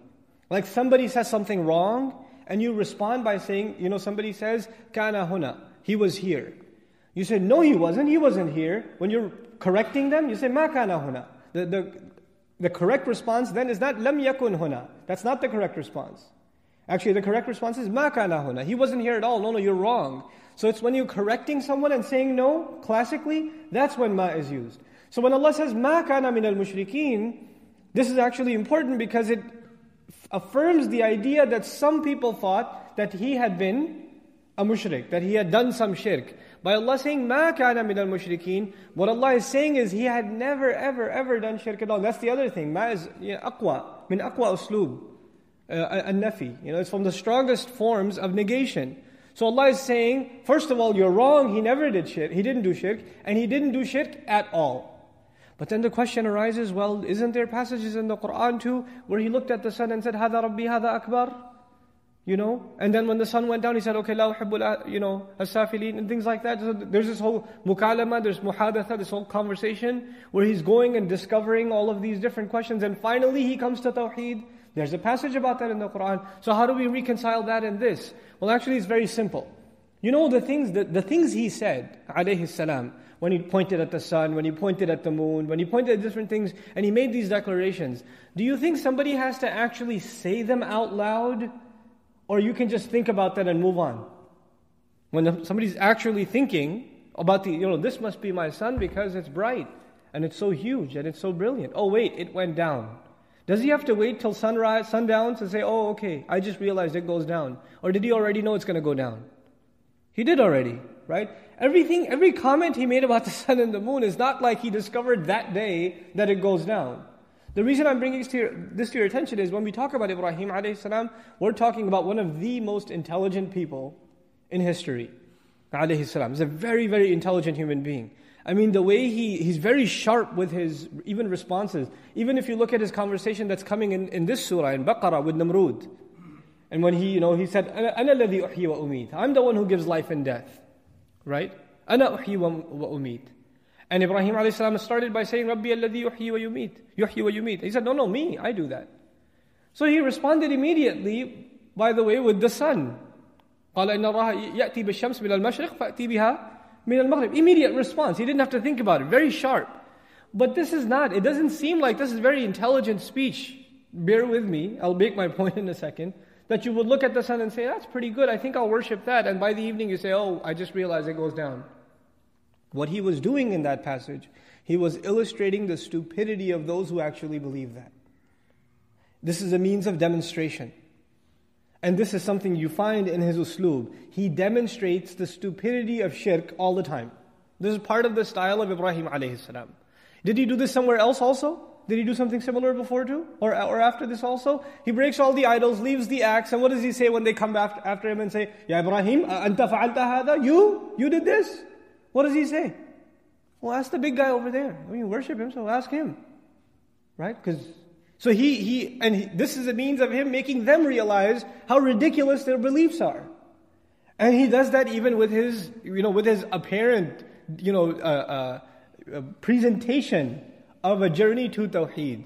So he's literally holding some people who have fallen into shirk, they haven't ever thought about it, by the finger and showing them how ridiculous it is. He himself never committed shirk. Even when he says, هَذَا رَبِّي, this is a really interesting thing, that in Arabic actually, the shams is considered feminine. It's considered feminine. But he says, هَذَا رَبِّي, هَذَا أَكْبَرُ. He didn't use hadihi. He used hada. And this is actually even to illustrate that he wasn't really talking about the sun. He wasn't really saying that either. Because that's not really how you say that in Arabic. That's not how you say it in Arabic. So very subtle clues in the legacy of Ibrahim alayhi salam. Anyhow, Allah says, مَا كَانَ مِنَ الْمُشْرِكِينَ. He was never ever one to do shirk at all. قُولُوا. You should all say, and this is also very beautiful and very powerful. You know, this an ayah almost exactly like this one occurs in Surah Ali Imran, the ayah we're about to read. Almost exactly like this one comes up in Ali Imran. But that ayah begins with the word قُل. And I think many of you know the word قُل, like قُل هُوَ اللَّهُ أَحَدٌ قُل أَعُوذُ بِرَبِّ النَّاسِ قُل. This ayah begins with قُولُوا. And in translation you'll find both of them say. But what's the difference between قُل and قُولُوا? قُل means say for one person. قُولُوا means all of you say. All of you say. Now the thing is, in Ali Imran, Allah told His Messenger to say, sallallahu alayhi wasallam. In Al-Baqarah, Allah is telling all of the ummah to say. قُولُوا يعني يا أيها الذين آمنوا قُولُوا. Those of you who have iman, you should all say. You should all say. Another way this has been interpreted is, this is an invitation to those who haven't believed yet. He's commanding them, why don't you just say this? قُولُوا. But the more dominant opinion is that the qulu refers to the believers who are coming into contact with this criticism from the disbelievers, from al-Yahud wa nasara. They're commanded, qulu. Now, when they're commanded to say that, qulu, that we say, all of you, the question is, why only the messenger was told to say in Ali Imran? And why are we as an ummah being told to say in Baqarah? If you study Baqarah, you've already listened to me talk about a lot of Baqarah already. Which nation keeps getting talked about? The Jews or the Christians? The Jews. Bani Israel keep getting talked about. When we study Ali Imran, we're going to find something else. We're going to find a huge conversation dedicated to the Christians. So here there's and Fatiha began, or ended, غَيْرِ الْمَغْضُوبَ عَلَيْهِمْ وَلَلضَّالِّينَ الضَّالِّينَ الْمَغْضُوبَ عَلَيْهِمْ يُذْكَرْ في البقرة. They're mentioned in Baqarah. الضالون ذكروا في آل عمران. So there's this cohesion between the two, right? And what Fatiha says. Anyhow, the Jews, as we've learned, they weren't very good to their prophets. What did they do with their prophets that we learned? يقتلون الأنبياء بغير حق. Right?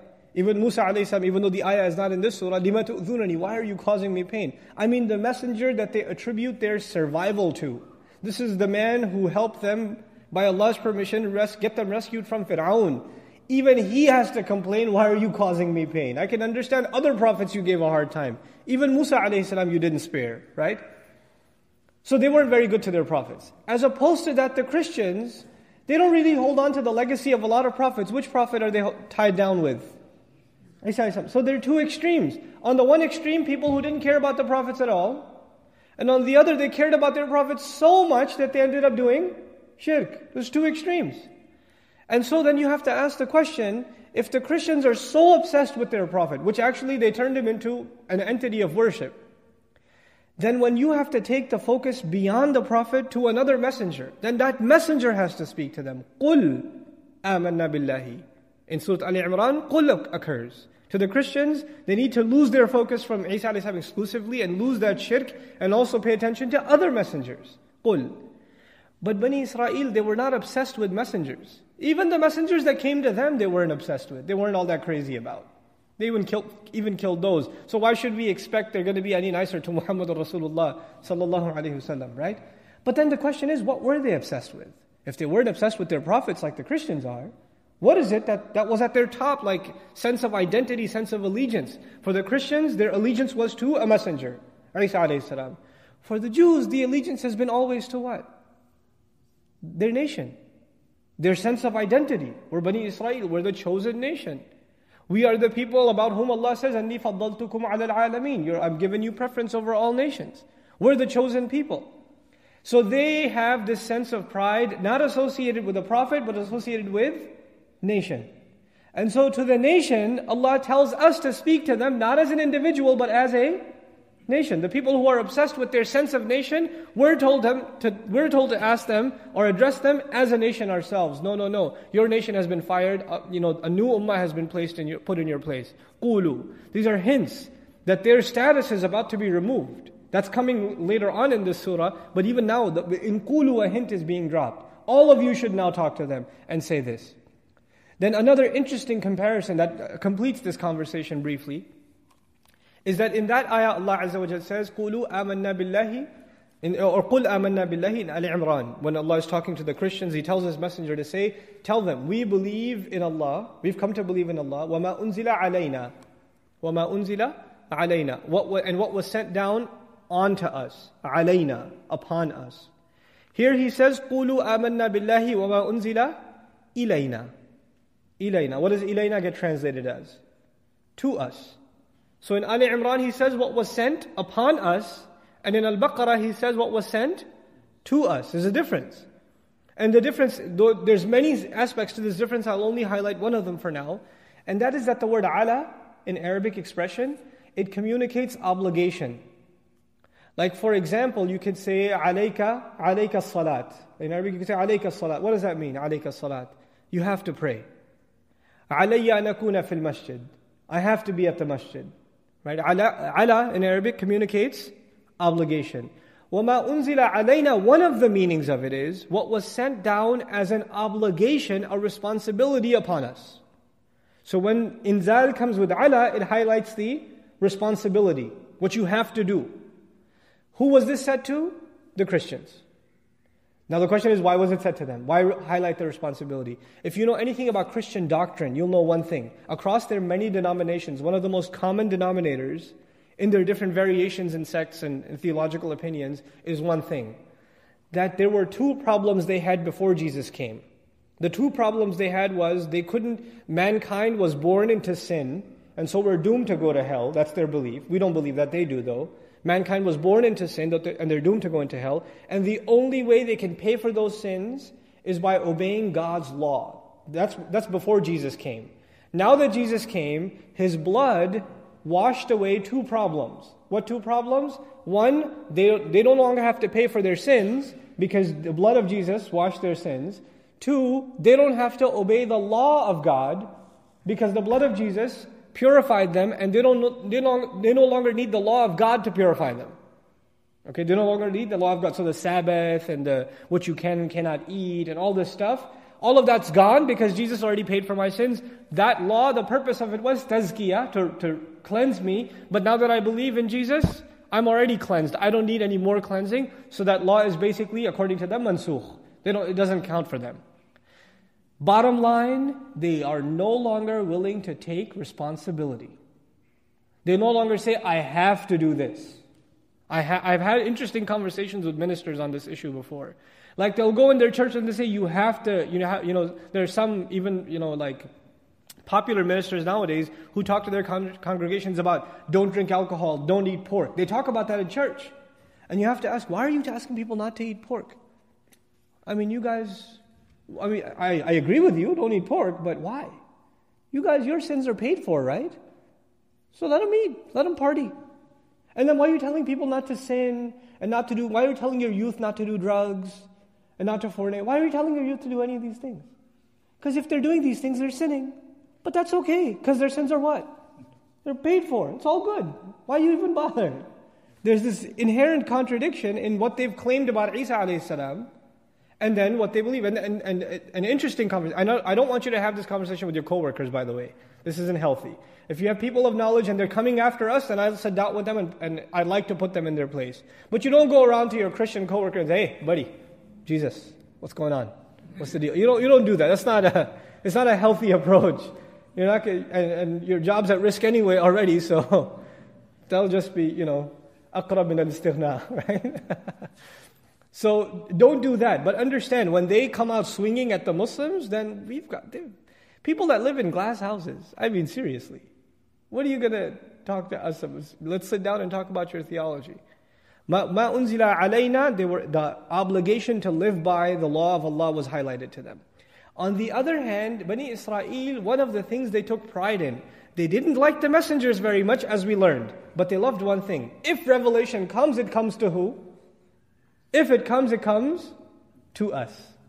It comes to ilayna. Now look, the word ila is being used when talking to Bani Israel. You understand? Ila, while ala highlights responsibility. Ila highlights privilege. It doesn't come ila ay akhar, ilayna. So Allah says to them, commands us to tell them, قُولُوا آمَنَّا بِاللَّهِ. Tell them we've come to believe in Allah. وَمَا أُنزِلَ إِلَيْنَا. And what has been revealed to us. What's that a reference to? Al-Quran. What has been revealed to us. This is very important for us to understand how to engage in communication with the Jews and the Christians. We don't start with, we believe in the Bible too. We start with what first? مَا أُنزِلَ إِلَيْنَا. What was sent to us. We're not going to undermine its value. We're not going to say, hide that and we'll talk about that later. No. We've come to believe in Allah. And as a result, everything Allah said. وَمَا أُنزِلَ إِلَيْنَا immediately. وَمَا أُنزِلَ إِلَىٰ إِبْرَاهِيم. Then you go to the common ground. Well, by the way, we believe in the Quran, but you should too, because it starts from the common ground of the dua of Ibrahim alayhi salam. Ibrahima, wa Ismaila, wa Ishaqa, wa Yaquba, wal Asbat. Asbat, the future lineages, the coming generations. وَمَا أُوتِيَ مُوسَى وَعِيسَى. And what was given to Musa alayhi salam and Isa alayhi salam. Now the Jews held on to Musa, the Christians held on to Isa. Jews said that Isa alayhi salam is not a messenger. Christians said Musa alayhi salam's law is no longer necessary. His sharia is gone. So each of them did something, some kind of dhulm to the other messenger. And we come along and say we believe in Musa and with Isa, in Isa alayhi salam. وَمَا أُوتِيَ مُوسَى وَعِيسَى وَمَا أُوتِيَ النَّبِيُّونَ مِنْ رَبِّهِمْ. Then Allah separated, وَمَا أُوتِيَ النَّبِيُّونَ مِنْ رَبِّهِمْ. And whatever had been given to the prophets from their masters. We believe in all of the prophets and everything that they were given in its original form. We believe in all of it. But you know, Musa and Isa were bunched together. وَمَا أُوتِيَ مُوسَى وَعِيسَى وَمَا. There's ma and ma. And in between those two ma's there is Musa and Isa. It's like a linguistic parenthesis. The first prophet mentioned like this is Musa, and the last one mentioned is Isa. Why? Because this is the beginning of what came exclusively to Bani Israel, Musa. What is the final thing that came exclusively, final messenger that came exclusively to Bani Israel? Isa alayhi salam. So when Allah bunches together Musa and Isa, He's letting Bani Israel know, look, the last messenger I sent you was Isa. Look what you did with him. Why should you deserve any other messengers? Why should you get any more? What did you do with the last one I sent you? How did that work out for you? ما أوتي موسى وعيسى وما أوتي النبيون من ربهم لا نفرق بين أحد منهم. Lots of important concepts in this ayah. لا نفرق بين أحد منهم. We don't make a distinction between any one of them. This has to be understood. The Quran tells us to declare that we make no distinction between any of the prophets. And some claim that, well, how can you say that when we say that the Messenger of Allah alayhi salatu wasalam is the greatest of the prophets and he led all of the prophets in prayer, Isra and Mi'raj and all this other, these fada'il of the messengers. We have to understand the difference between tafriq and tafdeel. That's the last thing I'll share with you today. Tafriq, and what's the other word? Tafdeel. There's two important words in the Quran. Tafriq means to make a distinction and to consider some of them prophets and others I don't consider prophets. So I'm willing to accept Ibrahim and Musa and Isa, but I'm not willing to accept Muhammad sallallahu alaihi wasallam. That would be tafriq. I'm willing to accept Musa, but I'm not willing to accept Isa alayhi salam. This would be a kind of tafriq. The Muslim says we don't make a tafriq. Tafriq meaning we consider every one of them a messenger. Every one of them is a prophet. Every one of them we believe in as someone who received revelation. We don't pick and choose and say, well, this one was and this one wasn't. This one was just a man, no revelation. No. We believe in all of them as prophets. We don't make that exception. Okay. Then what's tafdeel? Allah tells us, تِلْكَ الرُّسُلُ فَضَّلْنَا مِنَ التَّفْضِيل فَضَّلْنَا بَعْضَهُمْ عَلَى بَعْضٍ. That's coming in the surah too. Those are the messengers we gave some preference over others. We gave some special gifts more than others. We gave them ranks above ranks. There is a ranking as far as Allah is concerned among the messengers. Now Allah didn't tell us everything about that ranking. We don't know the number scheme for all of the prophets ﷺ, but Allah lets us know as a ala sabil al-mithal, in the way of giving an example. What does Allah say? In that same ayah, وَتِلْكَ الرُّسُلُ فَضَّلْنَا بَعْضَهُمْ عَلَى بَعْضٍ مِنْهُمْ مَنْ كَلَّمَ اللَّهِ. For instance, among them were those who spoke to Allah. That's a pretty big honor to have. And those who didn't get to speak to Allah directly, by the way, who spoke to Allah, who's this referring to? Musa alayhi salam. So in comparison to other prophets who are still prophets, this is a pretty special honor. So it's, وَرَفَعَ بَعْضَهُمْ دَرَجَاتٍ. And for others, we elevated them with some other degrees. So there is special favor here, a different kind of special favor there, a different kind of special favor there. There is a ranking among the prophets when it comes to special favors. And the most special of all favors is what? The revelation of the Quran. And that gift is for Muhammadur Rasulullah sallallahu alaihi wasallam. And then above and beyond that is when he's inda Sidratul Muntaha. When he goes and he converses with Allah, but not on this earth, but when Allah Azza wa Jalla has him travel, Al-Mi'raj. Right? So this is a special honor given to the Messenger ﷺ. And then on top of that, a special honor given to the Messenger ﷺ is, Allah calls it Maqaman Mahmuda. A place Allah has given him on Judgment Day, the praised station. The ability to make shafa'ah. Other things that are the special rankings that belong to the Prophet ﷺ. Anyhow, تِلْكَ الرُّسُلُ فَضَّلْنَا بَعْضَهُمْ عَلَى بَعْضٍ. So we have to understand the difference between tafriq once again and tafdeel. And this ayah is about tafriq, not about tafdeel. لَا نُفَرِّقُ بَيْنَ أَحَدٍ مِّنْهُمْ وَنَحْنُ لَهُ مُسْلِمُونَ. And we are entirely Muslim to him. Now these words are awesome, because now in this context, the Muslims are saying these words to the Christians and the Jews who said, if you become Christians and Jews, you will be considered guided. And now we're saying, no, we're Muslims only to him. We're in submission only to Allah. But if you remember these ayat that we've been talking about, these exact words were said by somebody else. قَالُوا نَعْبُدُ إِلَهَكَ وَإِلَهَ آبَائِكَ إِبْرَاهِيمَ وَإِسْحَاقَ وإبراهيم وإسماعيل وإسحاق إلها واحدا وَنَحْنُ لَهُ مُسْلِمُونَ. Bani Israel, the sons of Israel, the original sons of Yaqub, said these words, نَحْنُ لَهُ مُسْلِمُونَ. And now a few ayat later, we, the Muslim Ummah, are saying to the same people, by the way, we're closer to your own prophets than you are. نَحْنُ لَهُ مُسْلِمُونَ. So they take ownership of Ibrahim alayhi salam and these prophets, and we said, no, نَحْنُ أَحَقٌّ. We deserve them more. نَحْنُ أَقْرَبٌ. We're closer to them than you are. We say the same words they did. They said, نَحْنُ لَهُ مُسْلِمُونَ, and Allah has commanded us to declare those same words again. وَنَحْنُ لَهُ مُسْلِمُونَ. Finally, فَإِنْ آمَنُوا بِمِثْلِ مَا أَمَنْتُمْ بِهِ. Then Allah tells us, and if they, meaning the people of the book, who in the beginning of this discussion said, you should be guided like us, become Jews or Christians. Allah says about them, if they come to Iman, in the same way that you've come to Iman, if they come to faith, in the same, bimithli, in the way that you have come to faith. Not the other way around. They want you to believe like they believe, and Allah is saying to us, no, if they come to believe like you've come to believe, فَقَدْ اهْتَدَوْا. Then they've come to they're committed to guidance. You remember what they said? They said, قَالُوا كُونُوا هُودًا وَنَصَارَى تَهْتَدُوا. They said, be Jews and Christians, you'll be guided. Allah says in response, no, you should know something. If they believe like you, then they're committed to guidance. He didn't even tell us to respond, He just told us, by the way, it's the other way around.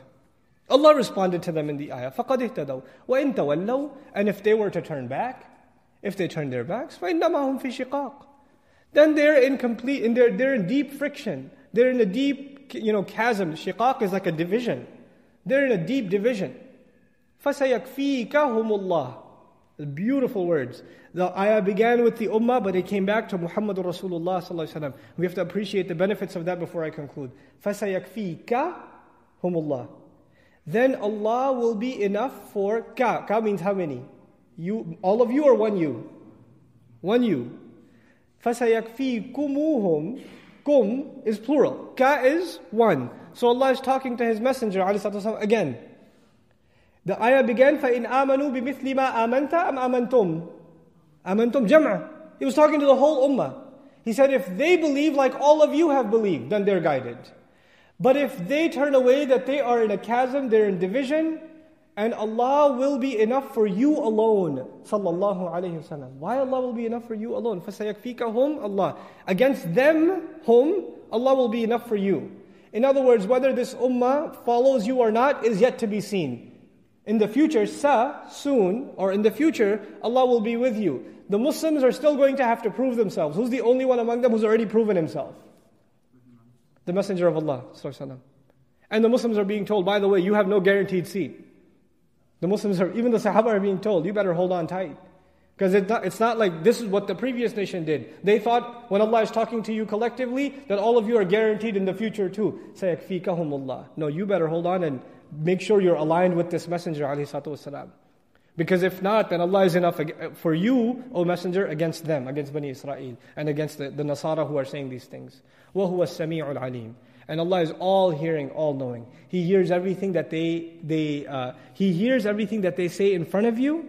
قَالُوا كُونُوا هُودًا أَوْ نَصَارَى تَهْتَدُوا. He hears everything they say in front of you. He also hears the things they say behind your back. And how they say, man, he is a messenger, what are we going to do now? You know, he hears that too. He knows everything that's going on. وَهُوَ السَّمِيعُ الْعَلِيمُ. So we'll conclude with this ayah. بارك الله لي ولكم في القرآن الحكيم ونفعني وإياكم بالآيات والذكر الحكيم. والسلام عليكم ورحمة الله وبركاته. أعوذ بالله من الشيطان الرجيم. صبغة الله ومن أحسن من الله صبغة ونحن له عابدون. قل أتحاجوننا في الله وهو ربنا وربكم ولنا أعمالنا ولكم أعمالكم ونحن له مخلصون. أم تقولون إن إبراهيم وإسماعيل وإسحاق ويعقوب والأسباط كانوا هودا أو نصارى قل أأنتم أعلم أم الله ومن أظلم ممن كتم شهادة عنده من الله وما الله بغافل عما تعملون. تلك أمة قد خلت لها ما كسبت ولكم ما كسبتم ولا تسألون عما كانوا يعملون. الحمد لله رب العالمين والصلاة والسلام على سيد الأنبياء والمرسلين وعلى آله وصحبه أجمعين ثم أما بعد. Once again, Assalamu alaikum wa rahmatullahi wa barakatuh. We're at the end of the first juz of the Quran, and this is still very much in the middle of Surah Al-Baqarah, and we haven't even really reached the half point yet. Nonetheless, here, if you recall the last ayah we talked about, فَسَيَكْفِيكَهُمُ اللَّهُ وَهُوَ السَّمِيعُ الْعَلِيمُ, it concluded in this way. Allah told His Messenger that Allah will be enough for you against them, and He hears everything and knows everything. And then this form of speech that is coming in the ayah, it requires something more in translation. You can't just translate it word for word and expect that the listener will understand what's being said. Just to give you a little bit of background, in Arabic, it's a very common thing, especially in classical Arabic, to not say the whole thing and to expect from the listener that they can fill in the blanks themselves. And to give you a very primitive example of that in English, you know, when we say to somebody, great, we don't really mean great, we mean that is great. But we don't say the whole thing, we just say the predicate of the sentence, and we assume the rest of it is implied or understood by the listener. That would be a primitive example of what happens in Arabic. In Arabic, the way this is done, in English we call this omission, right? In Arabic, the concept of hadf, omitting something is far more advanced. And usually in English, when we omit things, the thing is very obvious. And in Arabic, usually it's some kind of a verb. And so, for instance, here we have Sibghat Allah. Sibghat Allah. How I would love to explain to you the grammar of Sibghat Allah, but we know that most of us aren't students of Arabic, right? But it starts with the mansub, it starts with a fatha. And you know how you say Subhanallah, and Subhanallah, the noon has a fatha on it?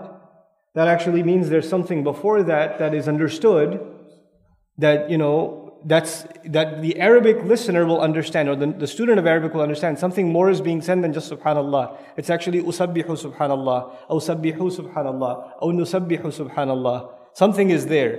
But for the average person, they won't see that. The same thing's happening in Sibghat Allah. It's actually like some ulama say, Ikhtarna Sibghat Allah. Sibghat Allah literally means the color of Allah. The color of Allah. That's an expression, it's a figure of speech. What does that mean? Actually, the whole expression means we have adopted the color of Allah. In other words, imagery is being provided in the ayah. This is an ayah of imagery. A lot of Arabic is pictures. Like paintings or pictures are drawn through words. So I want you to understand this picture that's being painted. You know, if you pour color or paint on top of someone, they're completely colored in that, their clothes, their face, everything is colored in that one color, right? They're immersed in it. When you say Sibghat Allah, you are saying you have through and through adopted Tawheed, the oneness of Allah, the uniqueness of Allah, the lordship, the authority of Allah, the acceptance that Allah is the master and you're the slave. You have adopted that entirely. You are painted in that color. You've been immersed in that color. That is the only thing about your identity.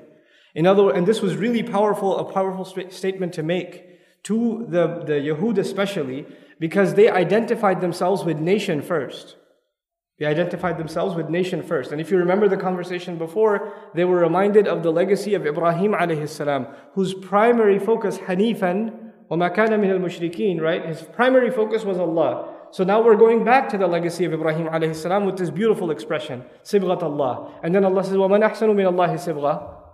What better color? In other words, what better adaptation? What better personality will you have than the one that Allah demands? وَمَنْ أَحْسَنُ مِنَ اللَّهِ صِبْغَةً. And then we make this declaration. This is what you should say to them. In other words, قُولُوا is implied here. وَنَحْنُ لَهُ عَابِدُونَ. And we alone are the ones that are worshipping Him. And so there are two implications here. In نَحْنُ لَهُ عَابِدُونَ. There are two implications that are very powerful. The first of them is, we're the ones that are doing worship of Him. Not you guys, actually. You guys think you're worshipping Him, but you're not. نَحْنُ لَهُ عَابِدُونَ.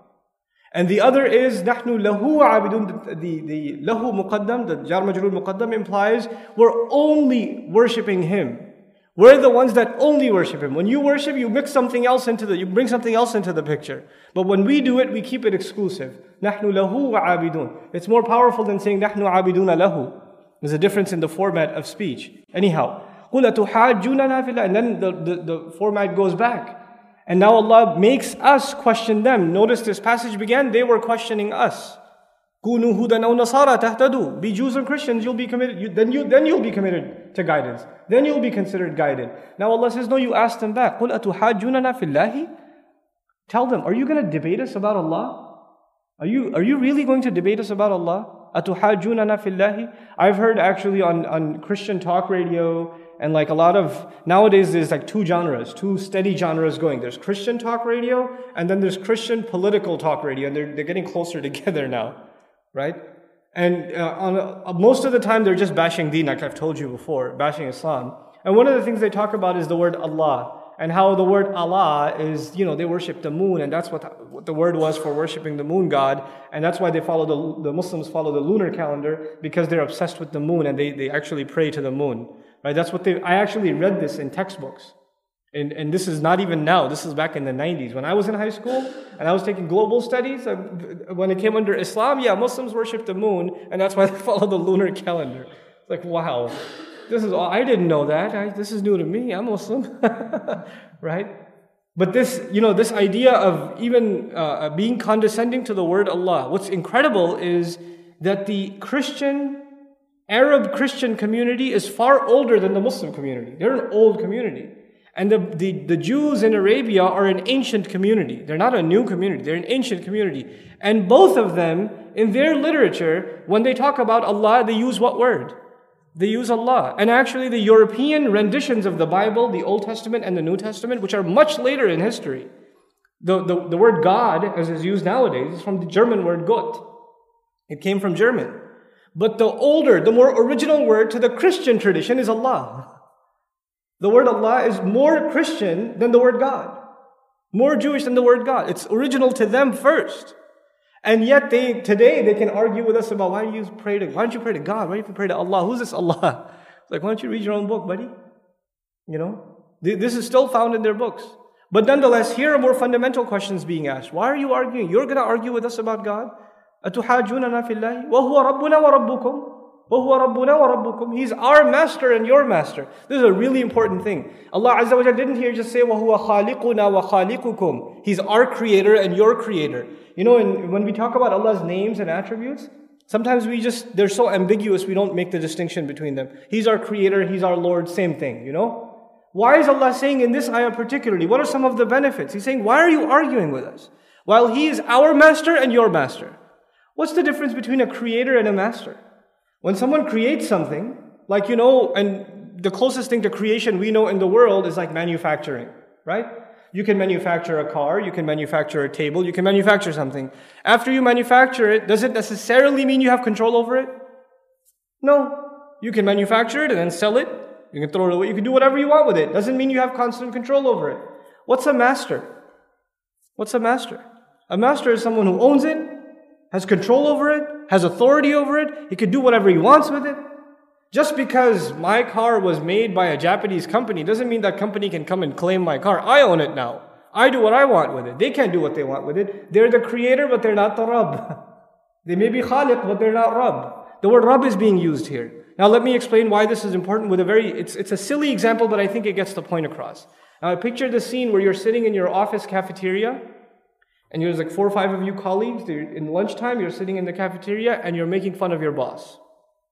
You're sitting there arguing about how the boss is ugly or fat or smells or whatever. You're just insulting the boss left and right and how he's not qualified, and your granddaughter could, your kindergarten daughter could do a better job than he can, and I don't even know how he got this job, except you're just going off on your boss and you're arguing about him. And you have no idea that he's standing behind you. You have no clue that he's standing right behind you. Now, if you knew that he's standing behind you, would you talk like that? No way. You would never debate about the validity of his validity, knowing that he has the authority to do what? Fire you. If it's some other guy, you might not care. You could talk however you want. When you recognize somebody has authority over you, has power over you, they can do whatever they want with you, then even if you have opinions, you'd shut your mouth. You'd watch what you say. قُلْ أَتُحَاجُّونَ فِي اللَّهِ وَهُوَ رَبُّنَا وَرَبُّكُمْ. You're arguing with us about Allah, and He's our Rabb and your Rabb. We're not going to talk about Him the way you guys do. Just to win an argument. In an argument, people start saying things, insulting things, condescending things, just to win an argument. The Muslim recognizes, I may be arguing with them, but I'm talking about Allah. I'm going to watch my back. I'm going to watch what I say. I'm going to be very careful how I talk. I'm not going to cross a line just to win a debate. وَهُوَ رَبُّنَا وَرَبُّكُمْ. Then he says, وَلَنَا أَعْمَالُنَا وَلَكُمْ أَعْمَالُكُمْ. And to us, the only thing we will have is our deeds. This is ikhtisas also. وَلَكُمْ أَعْمَالُكُمْ. And all you will have is your deeds. وَلَكُمْ أَعْمَالُكُمْ. Some people have misunderstood this to mean you can have your way, we can have our way. You have your deeds, we have our deeds. Actually, lana ikhtisas here, it means something more than just you do your thing, we'll do our thing. Lana means what we have done, when are we going to get paid for it? The lam here, what we get, what we're going to have. When do you get it? In the akhirah. We will earn what we did. We will have what we did. And you will have only what you're doing. Lana a'maluna wa lakum a'malukum. It's a warning. We're watching it. We're the ones committing ourselves to Allah, and we'll earn from that. You're saying these things about Allah. Don't you think you're going to earn that? You're going to pay for that in the akhirah? وَلَكُمْ أَعْمَالُكُمْ. And then you say, and by the way, in the akhirah, what are the only kinds of deeds that count? Since a'mal came up, deeds came up, what are the only kinds of deeds that count? You can do good deeds, what's missing? Sincerity. If the intention is missing, nothing counts. Your famous hadith, I think all of you know. What's the famous hadith? إِنَّمَا الْأَعْمَالِ بِالنِّيَّاتِ. Now look at this ayah. He says, لَنَا أَعْمَالُنَا وَلَكُمْ أَعْمَالُكُمْ وَنَحْنُ لَهُ مُخْلِصُونَ. And we are the ones that are absolutely sincere to Him. We're the ones only sincere to Him. And we're the only ones sincere to Him. Actions are mentioned, ikhlas is mentioned. How beautifully Allah ties things together, subhanahu wa ta'ala. And then He makes us question them again. أَمْ تَقُولُونَ إِنَّ إِبْرَاهِيمَ وَإِسْمَعِيلَ وَإِسْحَاقَ وَيَعْقُوبَ وَالْأَسْبَاطَ كَانُوا هُودًا أَوْ نَصَارَى. Are you saying that Ibrahim and Ismail and Ishaq and Yaqub, who they call Israel, they call him Jacob, sometimes they call him Israel. Quran also uses the word Israel for him, right? And their lineages, they were Jews or Christians? Is that what you're saying, that they were Jews and Christians? How are you saying that? Abraham is way before Moses. How is he Jewish? You're saying that your religion begins with Musa alayhi salam. How are you calling him Jewish? How is the Christian calling Abraham and Moses? How are you calling them Christians? And if you're not calling them Christians, why are you calling them believers? Because according to you, the only believer is the one who believes in Jesus Christ. So how are you calling, what kind of believers are they then? This is a problem in Christian theology. They had to grapple with it for a long time. And they came up with a whole bunch of theories to deal with these prophets that are mentioned in the Bible that Allah praises. The Bible praises them. And then they say, well, they didn't go through Jesus to go to heaven. So how are we going to figure this out? Because now that means that they had another theology and we're coming up with another belief system to get to paradise. Then purgatory was developed. In other words, these prophets, and especially in the Catholic tradition, these prophets, they did good, but it's not good enough. So there's heaven, and there's hell, and then there's the elevator in between. And they're in between, and on Judgment Day, Jesus is going to come and press the button and say, now you can go, you've gone through me. Until then, they're not really good. They're not clear yet. So they started saying these things about the prophets, alayhi wassalatu wassalam. And so, even if you look at it historically, how are you going to have regard for Ibrahim alayhi salam, and then you say that if he's chosen, then all his children are chosen. For the Christians, from the Jews on the other end, if you're saying Ibrahim alayhi salam was chosen, then you're saying, Allah Azza wa Jalla tells us about him that He chose him. If He's chosen, then all of His children are chosen. Why you pick only one brand of children that are chosen? What about all the other kids? And then they start saying inappropriate things about the other lineage of Ibrahim alayhi salam. And yet you find even Ismail alayhi salam is praised in the Bible. The things they say about Ismail alayhi salam it contradicts what their own books say. So Allah questions this before. And just think about this. This would require extensive knowledge of Christian history and Jewish history. And who's saying this to them? I mean, if they don't believe, who do they think? This is not Allah talking to them according to them. Who do they think is talking to them? This messenger, sallallahu alaihi wasallam, who they make fun of, then they say he doesn't know anything. He's ummi. He's not lettered. We're the people of the book. We have research. And Allah tells His messenger to question their research. Ask them, where'd you get this from? Antum a'lamu amillah. Then Allah asks the question, you think you're that knowledgeable? Are you more knowledgeable or Allah? Antum a'lamu amillah. وَمَنْ أَظْلَمُ مِمَّنْ كَتَمَ شَهَادَةً عِنْدَهُ مِنَ اللَّهِ. Who could be a worse wrongdoer than the one who hides a witness he has from Allah? Inshallah ta'ala, I'll make this a project for myself for next Monday. I'll share something amazing with you next Monday. There's a great scholar of the Quran, literary, in Sharqa. He's originally Iraqi, Dr. Fadil Salih Hassan al-Ra'i, who's written a book called An-Nubuwa al-Muhammadiyya min ash-Shak ila al-Yaqeen. It's an Arabic book. It's a fantastic book. And he actually did a radio on a TV show on it. And in this TV show, he takes the old copy of the Bible, the Arabic Christian Bible, and he takes a passage out from that Bible. It's written in very difficult Arabic, and he explains that passage. This is a passage from the Bible. Now, what does the passage say? The passage is a passage in which God is talking to this blessed land. And the name used for the land is Bakka. Bakka. Is Bakka used in the Quran? Another name for Makkah. And Allah is talking to this earth and telling it how He has blessed this earth and how He will send it its final messenger and how this messenger will have a mark on his shoulder and how people will reject him and how He will revive the legacy of the father Ibrahim. Oh my God, it's spelled out. Inshallah, I'll share that with you next week. But this week, just listen to this part. وَمَنْ أَظْلَمُ مِمَّنْ كَتَمَ شَهَادَةً عِنْدَهُ مِنَ اللَّهِ. Who could be a worse wrongdoer than the one who hides a witness account that he has with him that came from Allah? Who could be a worse wrongdoer? In other words, your books are screaming at you that this is the messenger. Your book is telling you, it's witnessing that this is the messenger of Allah. Who could be a worse criminal than that? You're telling us, كُونُوا هُدًى أَوْ نَصَارَى تَهْتَدُوا. Why don't you read your book? What are you doing? You're hiding Allah's book. وَمَا اللَّهُ بِغَافِلٍ عَمَّا تَعْمَلُونَ. And Allah is not at all unaware of the things that you're doing. Interestingly enough, right now, Allah is still addressing them. عَمَّا تَعْمَلُونَ. What you are doing. You here refers to Bani Israel still. Because they're the ones that are hiding the testimony. At the same time, this refers to the Muslims, so they're being warned. They are hiding their book. They're ashamed of some parts of their book because it doesn't go with their agenda right now. You don't become the same. You don't do that crime with your book. You don't become shy of any part of your book. You don't do that crime. SubhanAllah, Allah has protected His book, so we can't change it. But you know what other crime we can do with our book? We can just conveniently not talk about some parts of it.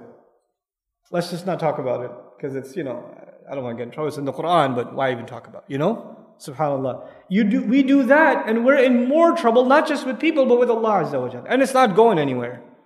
It's not going anywhere, And it's not like if we don't talk about these things, those who hate us are going to hate us any less. It's the only thing is we've made a new enemy now, and that's Allah Azza wa Jalla. You're hiding His book. We're not doing anybody a favor by hiding our book or shying away from, clearly explaining the teachings of our book. And wallahi, I tell you, most of the cases of confusion and extremism that are in the ummah today, you know why they are? Because we haven't made the effort to clarify Allah's book. So people read it on their own without properly studying it and make crazy conclusions. And that's where all this craziness comes from. That's because we don't think we should be able to explain it. SubhanAllah. وَمَنْ أَظْلَمُ مِمَّنْ كَتَمَ شَهَادَةً عِنْدَهُ مِنَ اللَّهِ وَمَا اللَّهُ بِغَافِلٍ عَمَّا تَعْمَلُونَ. And finally, تِلْكَ أُمَّةٌ قَدْ خَلَتْ. We're being told again. After Allah gives them this like scolding, now He turns to us again. And He says, that is a nation. And this is Allah is talking also about the prophets, that is a nation, قَدْ خَلَتْ. They're gone. لَهَا مَا كَسَبَتْ وَلَكُمْ مَا كَسَبْتُمْ. They already earned what they earned. That nation has already got what it earned. They came, they made their payments, they made their efforts, and they're gone, and now they're reaping those benefits in the akhirah. وَلَكُمْ مَا كَسَبْتُمْ. And you'll only have what you've earned. You better get to work and earn it. وَلَا تُسْأَلُونَ عَمَّا كَانُوا يَعْمَلُونَ. You will not be interrogated about what they used to do. You will not be asked about what they did, you will be asked about what you've been doing. This is a change of focus. Because this was a disease of Bani Israel. They would praise their history. Even to this day, they praise Musa alayhi salam. Even though Musa alayhi salam himself was like, why are you causing me so much pain? But afterwards, now you'll find they praise Musa alayhi salam. Even then they would praise him. And they would say good things about him too. But none of that praise would translate into action. They would praise the prophets, they would take pride in them, they would take pride in their history, their legacy, but it wouldn't translate into any action. They would just say, oh, how awesome they were, and let's go over the story again, and what a great tradition it is, how inspiring the story is. Now, can that become a problem in the ummah, that we talk about the prophets, we talk about the Messenger of Allah, sallallahu alaihi wasallam, we're obsessed with praising this Messenger, alayhi salatu wasalam, as we should, and yet, after all that praise, it doesn't translate into action? It doesn't translate into, that praise is supposed to lead to something. It's supposed to lead to a sense of allegiance and obedience. It doesn't translate into that. My teacher used to tell me, rahimahullah, used to tell me, that in some parts of Pakistan, there are like these nasheeds, naat is going on, right? And the guy is like going at it. He's just like, he's really into it. And people are like swinging and they're all in love with the Prophet ﷺ. And the adhan is going on. And Maghrib is going on in Jama'ah, and this guy is too busy praising the Prophet ﷺ to actually obey him. Right?